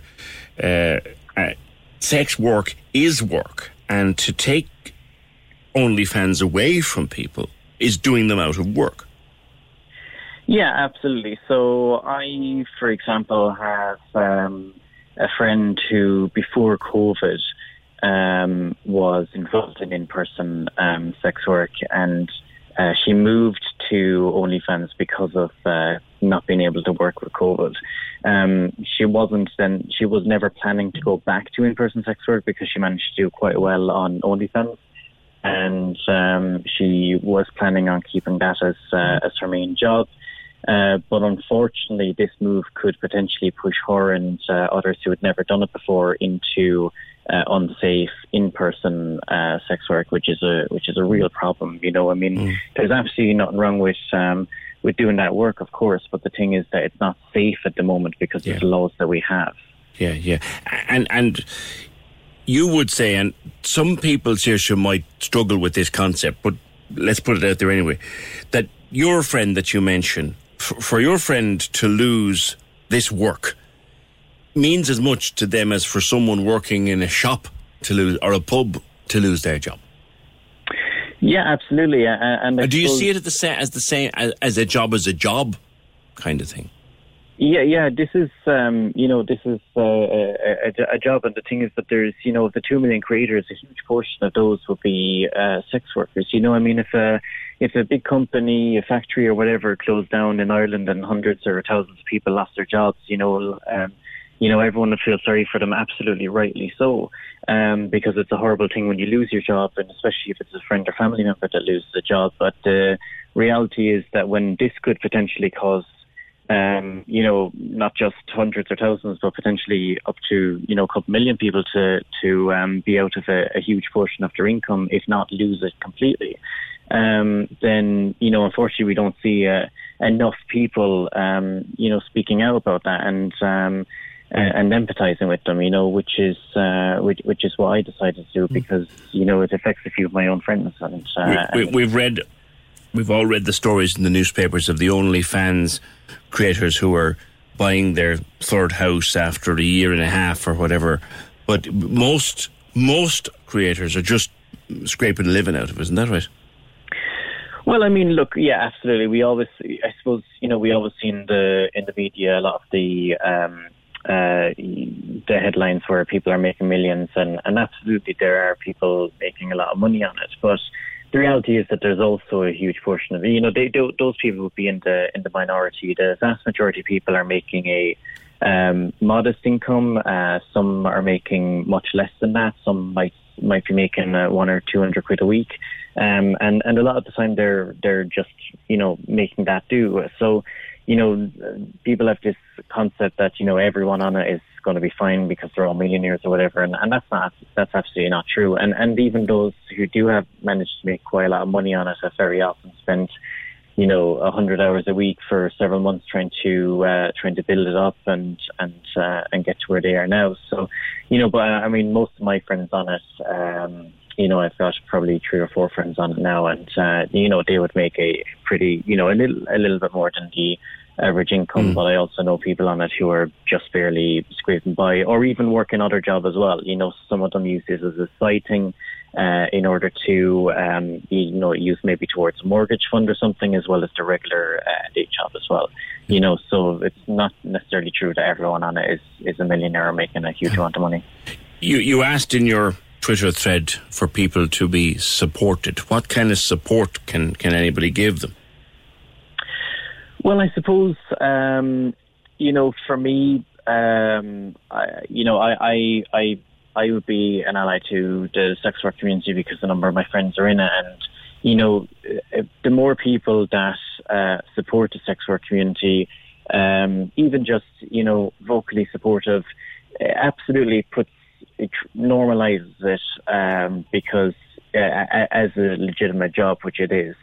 So it's important for people to bear that in mind. I mean, look, I'm trans VJ, and the thing is that, we have a huge amount, the LGBT plus community has a huge amount of allies in the straight community, and a lot of the rights that we have now are thanks to a lot of people in the straight community supporting us. And it's very important as well for people who aren't involved in the sex work community to also be supportive of the sex work community, especially when they are in a situation like this, which isn't a nice situation to be in. I know I have friends also in retail, I have friends in hospitality and entertainment and so on that have all either taken pay cuts or completely lost their jobs during COVID, and it's a really awful situation to be in, and I can't imagine how difficult it is, and I feel sorry for them.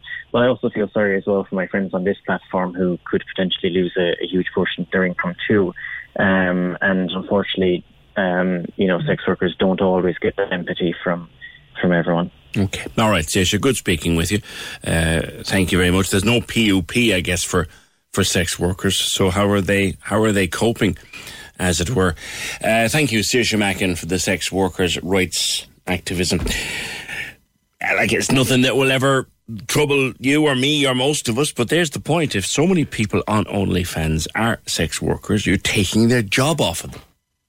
And how would we feel, says Saoirse, how would we feel about tens of thousands of people losing their jobs overnight?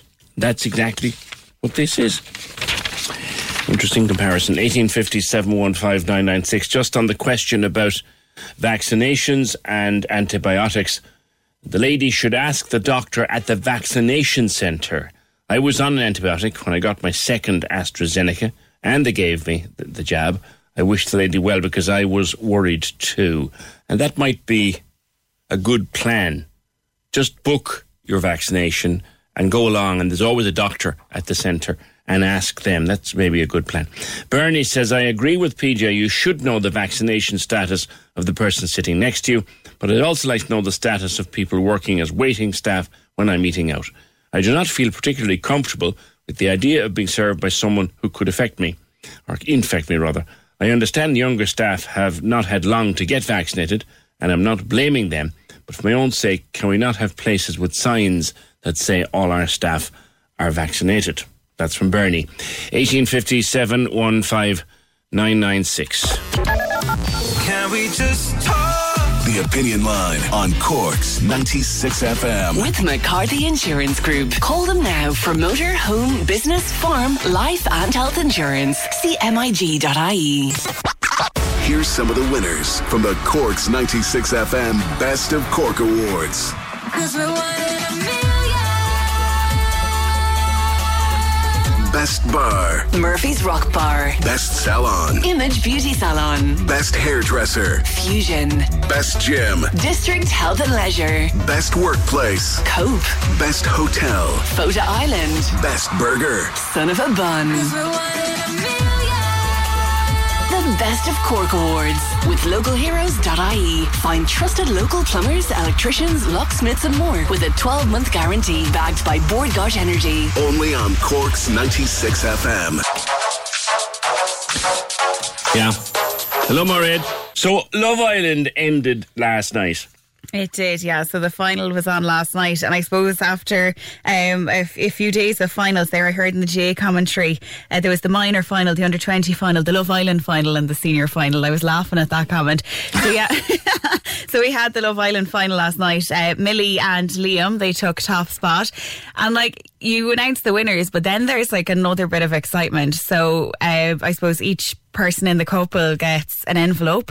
One of them has £50,000 in it and the other has nothing. And then it's up to the person who has the 50 grand to either keep it for it's themselves. Not split between them already? No, it's not, and it's up to the person who gets the money whether they're going to give half it to their other half or not. Now, it was Millie got the 50 grand and she did give half it to Liam. So like Laura Whitmore, I'd the host, say there'd be handbags at dawn if you didn't get that money. I know they'd be war over it because in their, so like the fourth place was announced, which was Kaz and Tyler. Third place was Faye and Teddy, and then the bottom two, which was Chloe and Toby, and Millie and Liam have their chat before they find out who the winner is. And during their chat, Liam asked Millie to be his girlfriend, and it was just so sweet. It was so nice. Hang on a second. Hold on. So they're up for winning, right? Yeah. And they're not actually officially boyfriend and girlfriend yet? No, like they're kind of like exclusive, and then they become boyfriend and girlfriend. Because my mom was watching with me and she was like, wait, did he just propose to her? I was like, well, no, like not for marriage, but just to be his girlfriend. I'm confused here. Yeah. They've been at it like rabbits for the last 8 weeks, most of these people. Yeah. So yeah, they waited till last. Like you see, I suppose for Liam and Millie, they had a bit of a blip along the way. So you have this. What was that blip called? Was that Faye or something? No, they had this place called Casa Amor. So what happens there is the girls Love Shack. Yeah, the girls go away for like a bit of, I suppose, rest and all the rest of it. And rest. They come. Hang on a while now. Rest. You're on a sunshine holiday for 8 weeks, for pity's sake. Rest! And then the lads are sent off to Casa Amor. The girls come back, realise that the lads are all gone, and then they get new boys into the main villa and the boys get girls into Casa Amor. And there was a bit of a blip there where Liam kind of cozied up a bit to this girl called Lily, and they ended if they're thrown at you might as well, you know. But they ended up shifting each other, and everyone was really sad that happened. And he kind of told her that, you know, he kind of liked her and all the rest of it. What do you expect? I'm sorry, like. Yeah, but himself and Millie were quite close, and I think people were quite upset because they had something good going, and then he did that. And like even Jake, who was another Islander, was shook that Liam did it. But yeah, so then they came back to the main villa. That's one of my favourite nights of the whole like season in Love Island. When I saw them, shook I was. So they went back then to the main villa and they do the recoupling, but you don't know if the lads are going to come in with a new girl or not. So you could be left standing there totally on your own, and then your fella comes back with a new girl and you're like, oh well. So for Millie stayed loyal and Liam did, well, it appeared he had, and then he sat down, but then Lily was brought in even though she was being kicked out, and she basically announced to them all. Why? Mairead, why? Like, what's all this crack about? Why have you been glued to this with your mother, of all people? Official food supplier to the Cork 96 FM election coverage. Yeah. Why? Like, you know what, Peter? It was a great distraction for the last few weeks, and it was something to look forward to each day. There was days where I might have missed it and I'd have just caught up the next day or at the weekend. But I just feel like, yeah, it's just a distraction, and you know that a lot of people are watching it as well, and a lot of my friends would have, you know, enjoyed it. So I think it was just something that everyone could enjoy together, even though, you know, in the times that we've had. Now, saying that, I've watched it ever before the pandemic hit, so it's just something that I just. It is a pure and utter distraction, I guess. Oh, completely. Well, there's some element to it, though. Are people now seriously questioning whether it's proper to have this on? I think they are, and I mean, there's been some, I suppose, when Caroline Flack passed away, and that was really, really sad, and former Islanders have passed away as well, and in tragic circumstances, and I guess that leaves people questioning, is this show, is it right to have it on? Or, is it something that should be scrapped? But I suppose, like, this year now, even at the start, there was an Islander, Sharon was there, and I remember hearing a few of them saying, we're coming in here to find love. We're not looking for someone, we don't need someone, but we'd like to have someone to share our lives with. And I thought that was really good for people to hear that you don't need someone, to go through life with. It's just nice to have a companion there to share, the ups and the downs with them. And you said it yourself in your motto yesterday. I mean, life has its ups and its downs, but it's not hard all the time. So, do you want me to? My mother got a great kick out of it. Do you want me to read it again? Do, go for it. I will in a minute. Okay. I have it in front of me. So, do you think that Love Island is reaching the end of its tether now? There is a winter series planned, but is it reaching the end of its tether? I don't know. I think I can't see it ending anytime soon. I think it's quite good. And they only introduced the winter version. There's only been one winter season as far as I can remember. So the one in South Africa, and they were sitting around in hoodies. It's not quite got the same appeal to it. You're right, I suppose. You'd be getting you wouldn't be coupling up there, and to be nothing to do with sex, but keep it warm, I don't think it's coming to the end of its tether at all, because you never know who you're going to get each year, and I think that's the beauty of it. And you're just seeing great characters on there, and you're seeing a mix of highs and lows. I mean, look at Maura Higgins. She's still going strong. She was brilliant. So I think it's a great escape, really, for people. And there's people who absolutely love it, and then there's people who absolutely hate it and wouldn't watch it at all.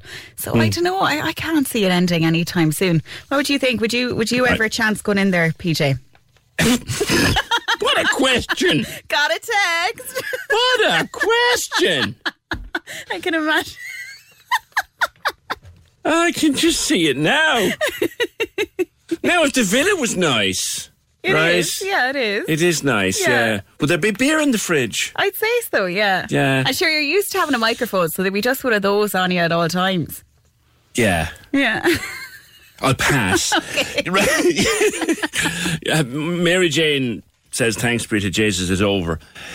Okay, I read this out yesterday. This actually came from an Instagram. It was Karen's Instagram. I was going through her page while I was chatting to her, and I just particularly liked this one. And then some people spat their coffee when I read it out. And then someone sent it to me last night as a sticker, and I said I'd finish with it. And I suppose it is appropriate for Love Island. It is very appropriate for Love Island, in fairness. Life, as they say, is just like a willy. Sometimes it's up, and control yourself. Sometimes it's up, and sometimes it's down. But sure, it won't be hard forever. Thanks, Maureen. Thanks, Peter. Can we just talk? The Opinion Line on Cork's 96 FM. With McCarthy Insurance Group. Call in person or call them now. They don't just talk the talk, they walk the walk. See MIG.ie. Simon Murdoch and the best music mix. Weekdays from midday on Cork's 96 FM. Going to help you through the afternoon with all your favourite tunes from the biggest artists, all the latest TV and movie news, and everything happening Leeside. I got it for you straight after the Opinion Line on Cork's 96 FM. Now, I've read that little bit of wisdom out twice. I don't propose to read it again, but it's worth it. 1850 715 996. Monica says Love Island was great crack and perfect distraction for the past 8 weeks. A distraction, yeah. We rang my daughter one night. The Queen Bee was ringing the daughter one night for a catch-up, as you do. And she was FaceTiming her, and all she got was, Mother, Love Island is on, go away.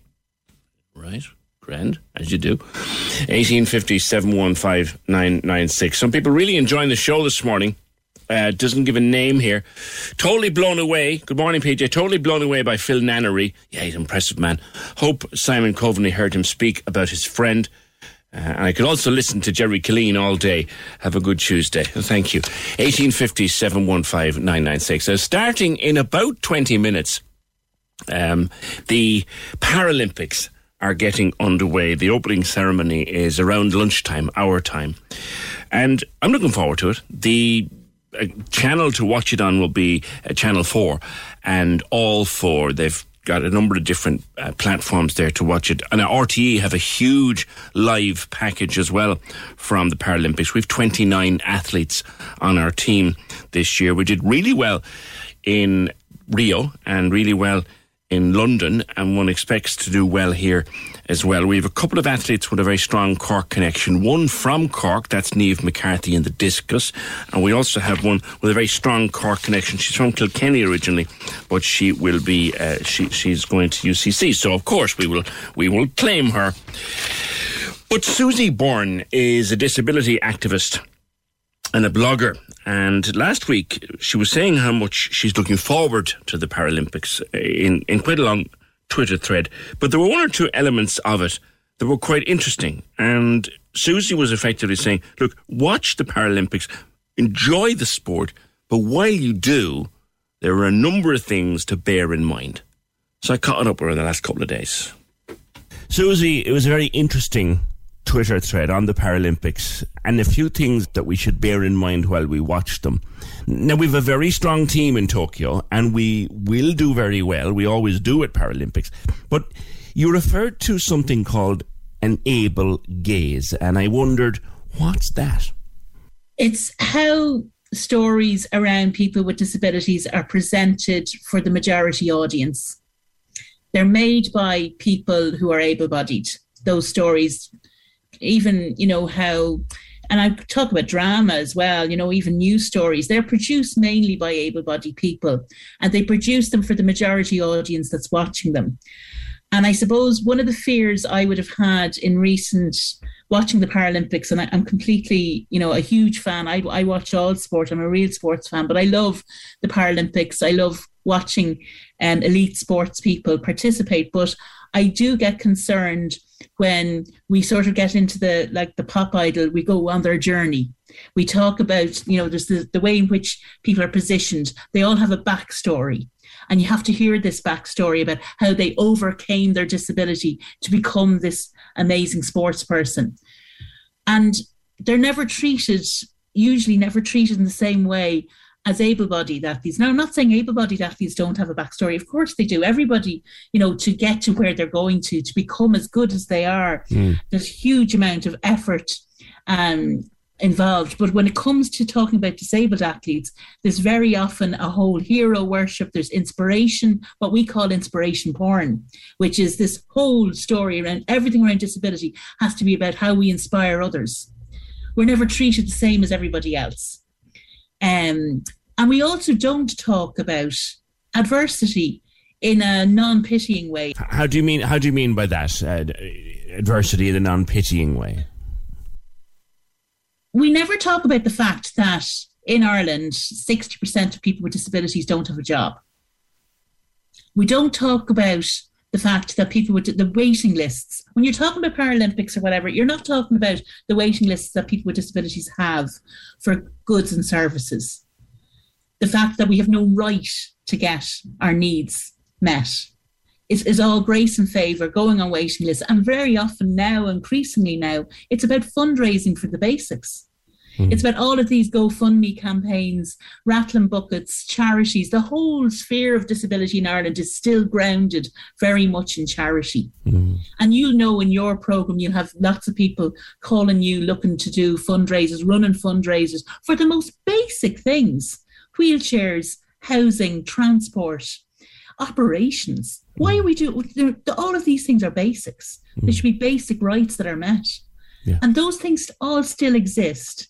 And yet the way in which Paralympics has been pitched has been about, look at these people and how great they are. But we don't ever talk about the discrimination that people face generally. The way in which the majority audience who are watching this, or may not be watching it, but hopefully many people will watch it. But how they're not voting around these issues around disability. They're not demanding that everybody is treated equally.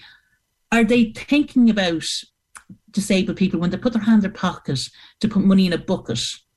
or click a link for a GoFundMe, are they not asking, why aren't they asking why somebody's needs aren't being met as a right rather than as a charity? I think we've gotten to a point, and we've done 100 GoFundMe stories on the show over the years. I think we've gotten to a point, Susie, which is probably a point we shouldn't be at, where we kind of say, well, we might as well support this, because if we don't support it, nobody will.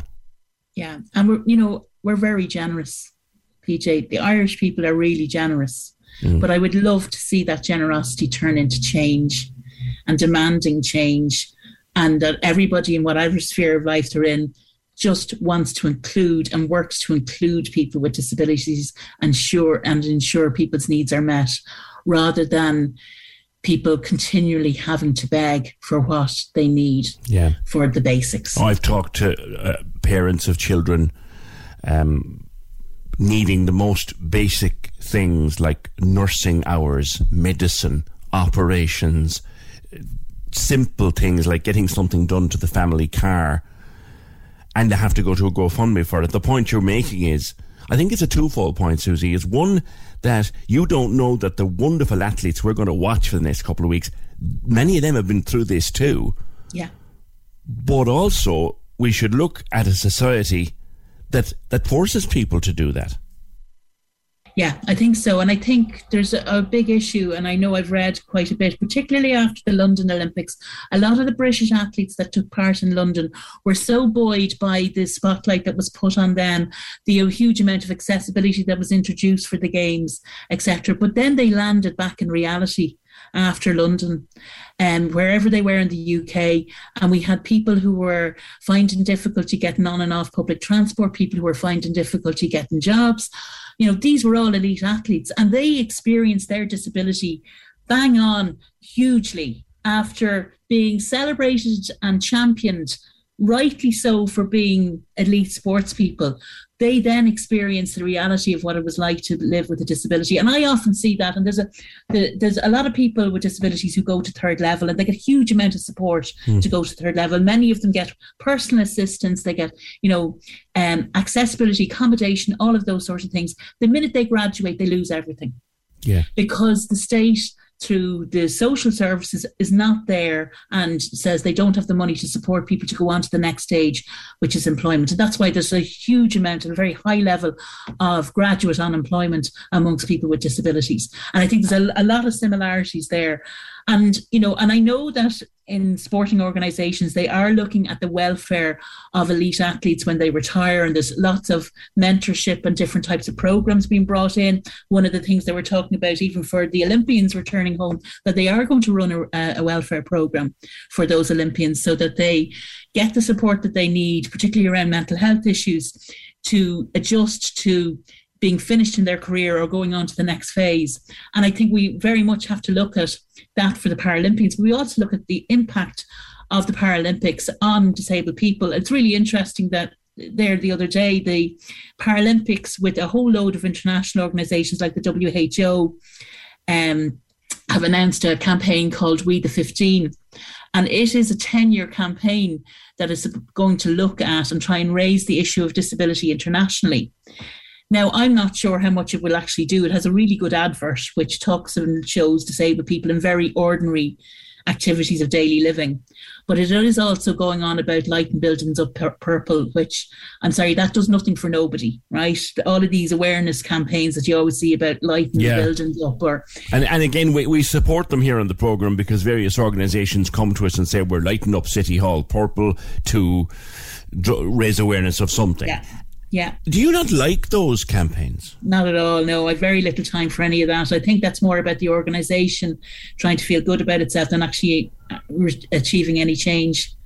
That doesn't build a ramp. It doesn't achieve, accessibility in a service.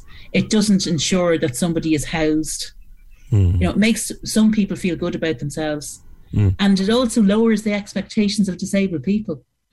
If all you can expect is that your local notable building is going to be turned purple just because of who you are, rather than you are guaranteed your rights as an equal individual in Irish society and should not have to be on waiting lists for things, should not be begging for stuff. That's what we should be looking at, rather than raising flags and turning things purple as being the only evidence of commitment.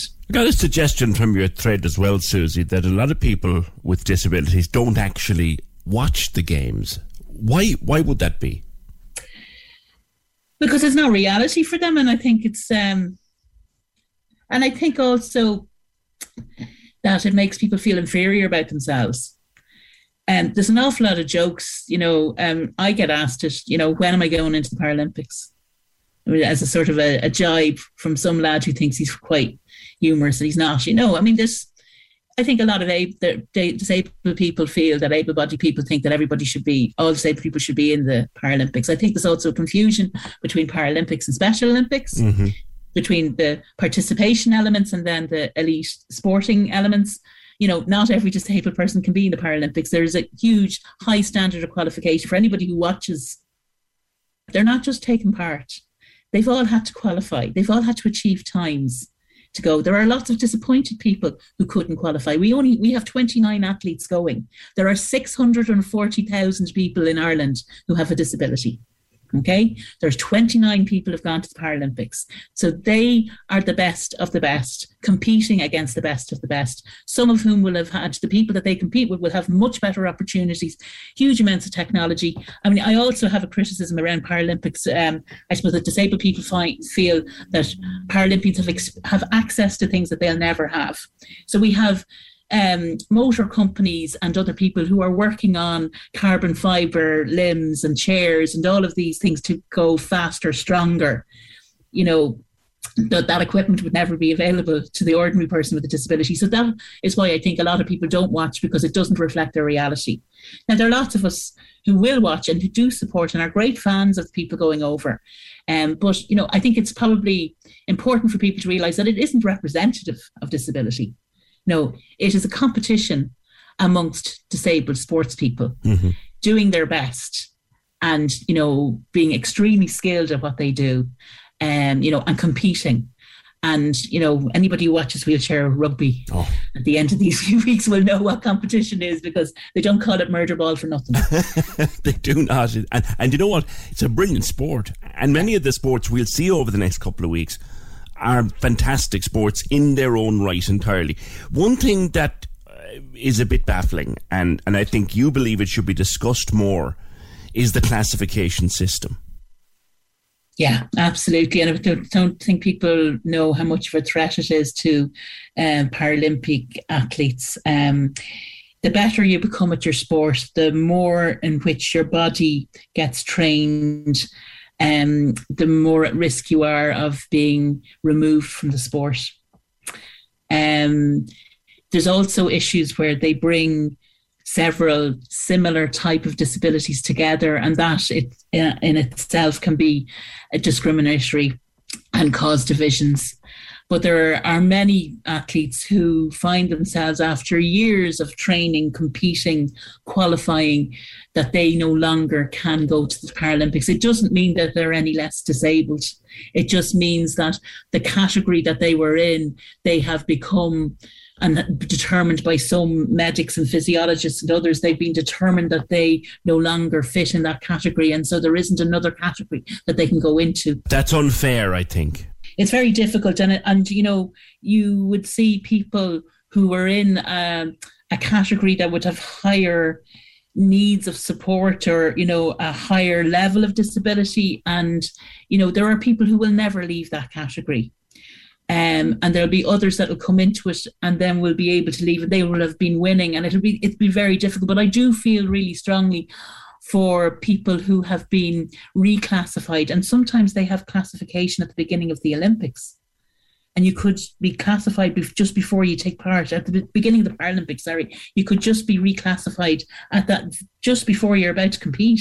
When you arrive in Tokyo, Yeah, that has happened at other games, that people have been reclassified just before they're about to compete. Yeah. And in whose language, Susie, is that fair?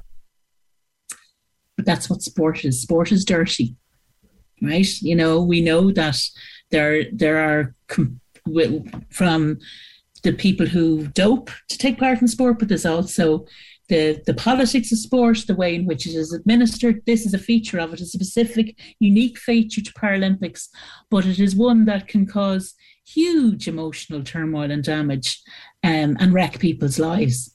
Yeah. And I'm not saying Paralympics should be about taking part. No, I believe it should remain a sporting event, and it needs to have rules and regulations. But the classification system is something that I think everybody needs to be aware of as a threat that lies over people's heads, that they may no longer be able to take part. You know? Well, certainly, I would not have known what you've just told me, and I think many listeners would not have known what you've just told me, that a person arrives in Tokyo having qualified for their event within their class and can be reclassified there and then. There's a possibility that would happen. Now, generally reclassification would happen at another games or another, international event or whatever, but it has, I watched in Rio and where somebody had been reclassified just before. And there's Jason Smith, our sprinter. Yes. He's been reclassified and it has caused huge difficulty and he's had to appeal. And that's the other thing. It becomes extremely medicalised. That's not fair. That's not fair at all. Susie, all of that having been said, as we prepare to sit down and watch what will be a feast of great sport, and we have people in those 29 Irish athletes who are going to do exceptionally well. For those of us who watch it from an able-bodied perspective, a last bit of advice for us. What awareness can we have as we sit down to enjoy some fabulous sport? I think people should remember how much training goes into the participation of every one of those athletes, where they've come from and what they've had to do on a sporting level, not about the disability level only. And that's my fear, is that people will only look at people with disabilities and they won't look at it as people, as athletes. And I think it's important that we see, the participation of people as athletes at what they have achieved, and also all the other people. And one of the things about Paralympics that I really like to see is people from countries, and I really wish the people from Afghanistan had got out to go to the games who qualified. And there are people from countries all over the world where it is dangerous to have a disability. You don't have access to, even we're lucky, and I spend my time pointing out all the things we don't have in Ireland, but we're lucky in comparison to some other countries. And I think it is great to see people from countries and societies who actively discriminate against disabled people, who achieve their goal in life of taking part in the games, and watch for those stories as well, because I think it's so important that we see people from all over the world taking part, and that people are celebrated for their sporting achievement and their personal strength in taking part. Well, Susie, thanks for being with us today, and I know you're a huge fan of sport and politics, which is another life entirely, so enjoy the Paralympics. Thanks very much, PJ. Susie Byrne actually has a blog, a Maman Poulet. Maman Poulet is her blog, and she writes about disability, she writes about sports, she writes about politics. And I got to know Susie through election counts over the years, where I don't know how the woman does it, but she can watch about 20 election counts all at the same time. But thanks. We talked about that in the last couple of days. That interview was recorded a few days ago. And since then, Susie has sent me an article, a newspaper article, confirming what she was talking about there. There was, with 3 days to go before the games opened, there was 100 or more athletes still waiting on their classification, which meant that these were 100 or more athletes who had qualified to go to the games, qualified to be there, but could actually lose out on their chance because they were being classified in Tokyo before the games actually began. There were 4,500 athletes, and there's 22 sports and 530 odd events, 163 nations. We've 3 people with a Cork connection at the Paralympics. We've Niamh McCarthy in discus, another athlete, Mary Fitzgerald, who's from Kilkenny but studying at UCC, and we have a canoeist from Cork who's based in Galway, Patrick O'Leary, and best luck to them and to all indeed of Team Ireland. Just before I go, remind you we're still streaming the biggest hits from your favourite stars on the Cork's 96 FM Back Garden Festival. It's streaming online non-stop with Harvey Norman and JBL, your specialist in sound this summer. Check it out on the app or go to 96fm.ie over these next couple of fine sunny days that we seem to have been guaranteed by the weather gods until at least the weekend and possibly into next week. Jerry Killeen was recommending a make of mask. The company are called Viecura, Viecura, Viecura. Look it up, says he, and find out what you need to know. That's it for today. The programme edited by Fiona Corcoran, produced and researched by Fergal Barry. We shall see you tomorrow, just after 9. Can we just talk? The Opinion Line on Cork's 96 FM. With McCarthy Insurance Group. Call them now for motor, home, business, farm, life and health insurance. See MIG.ie.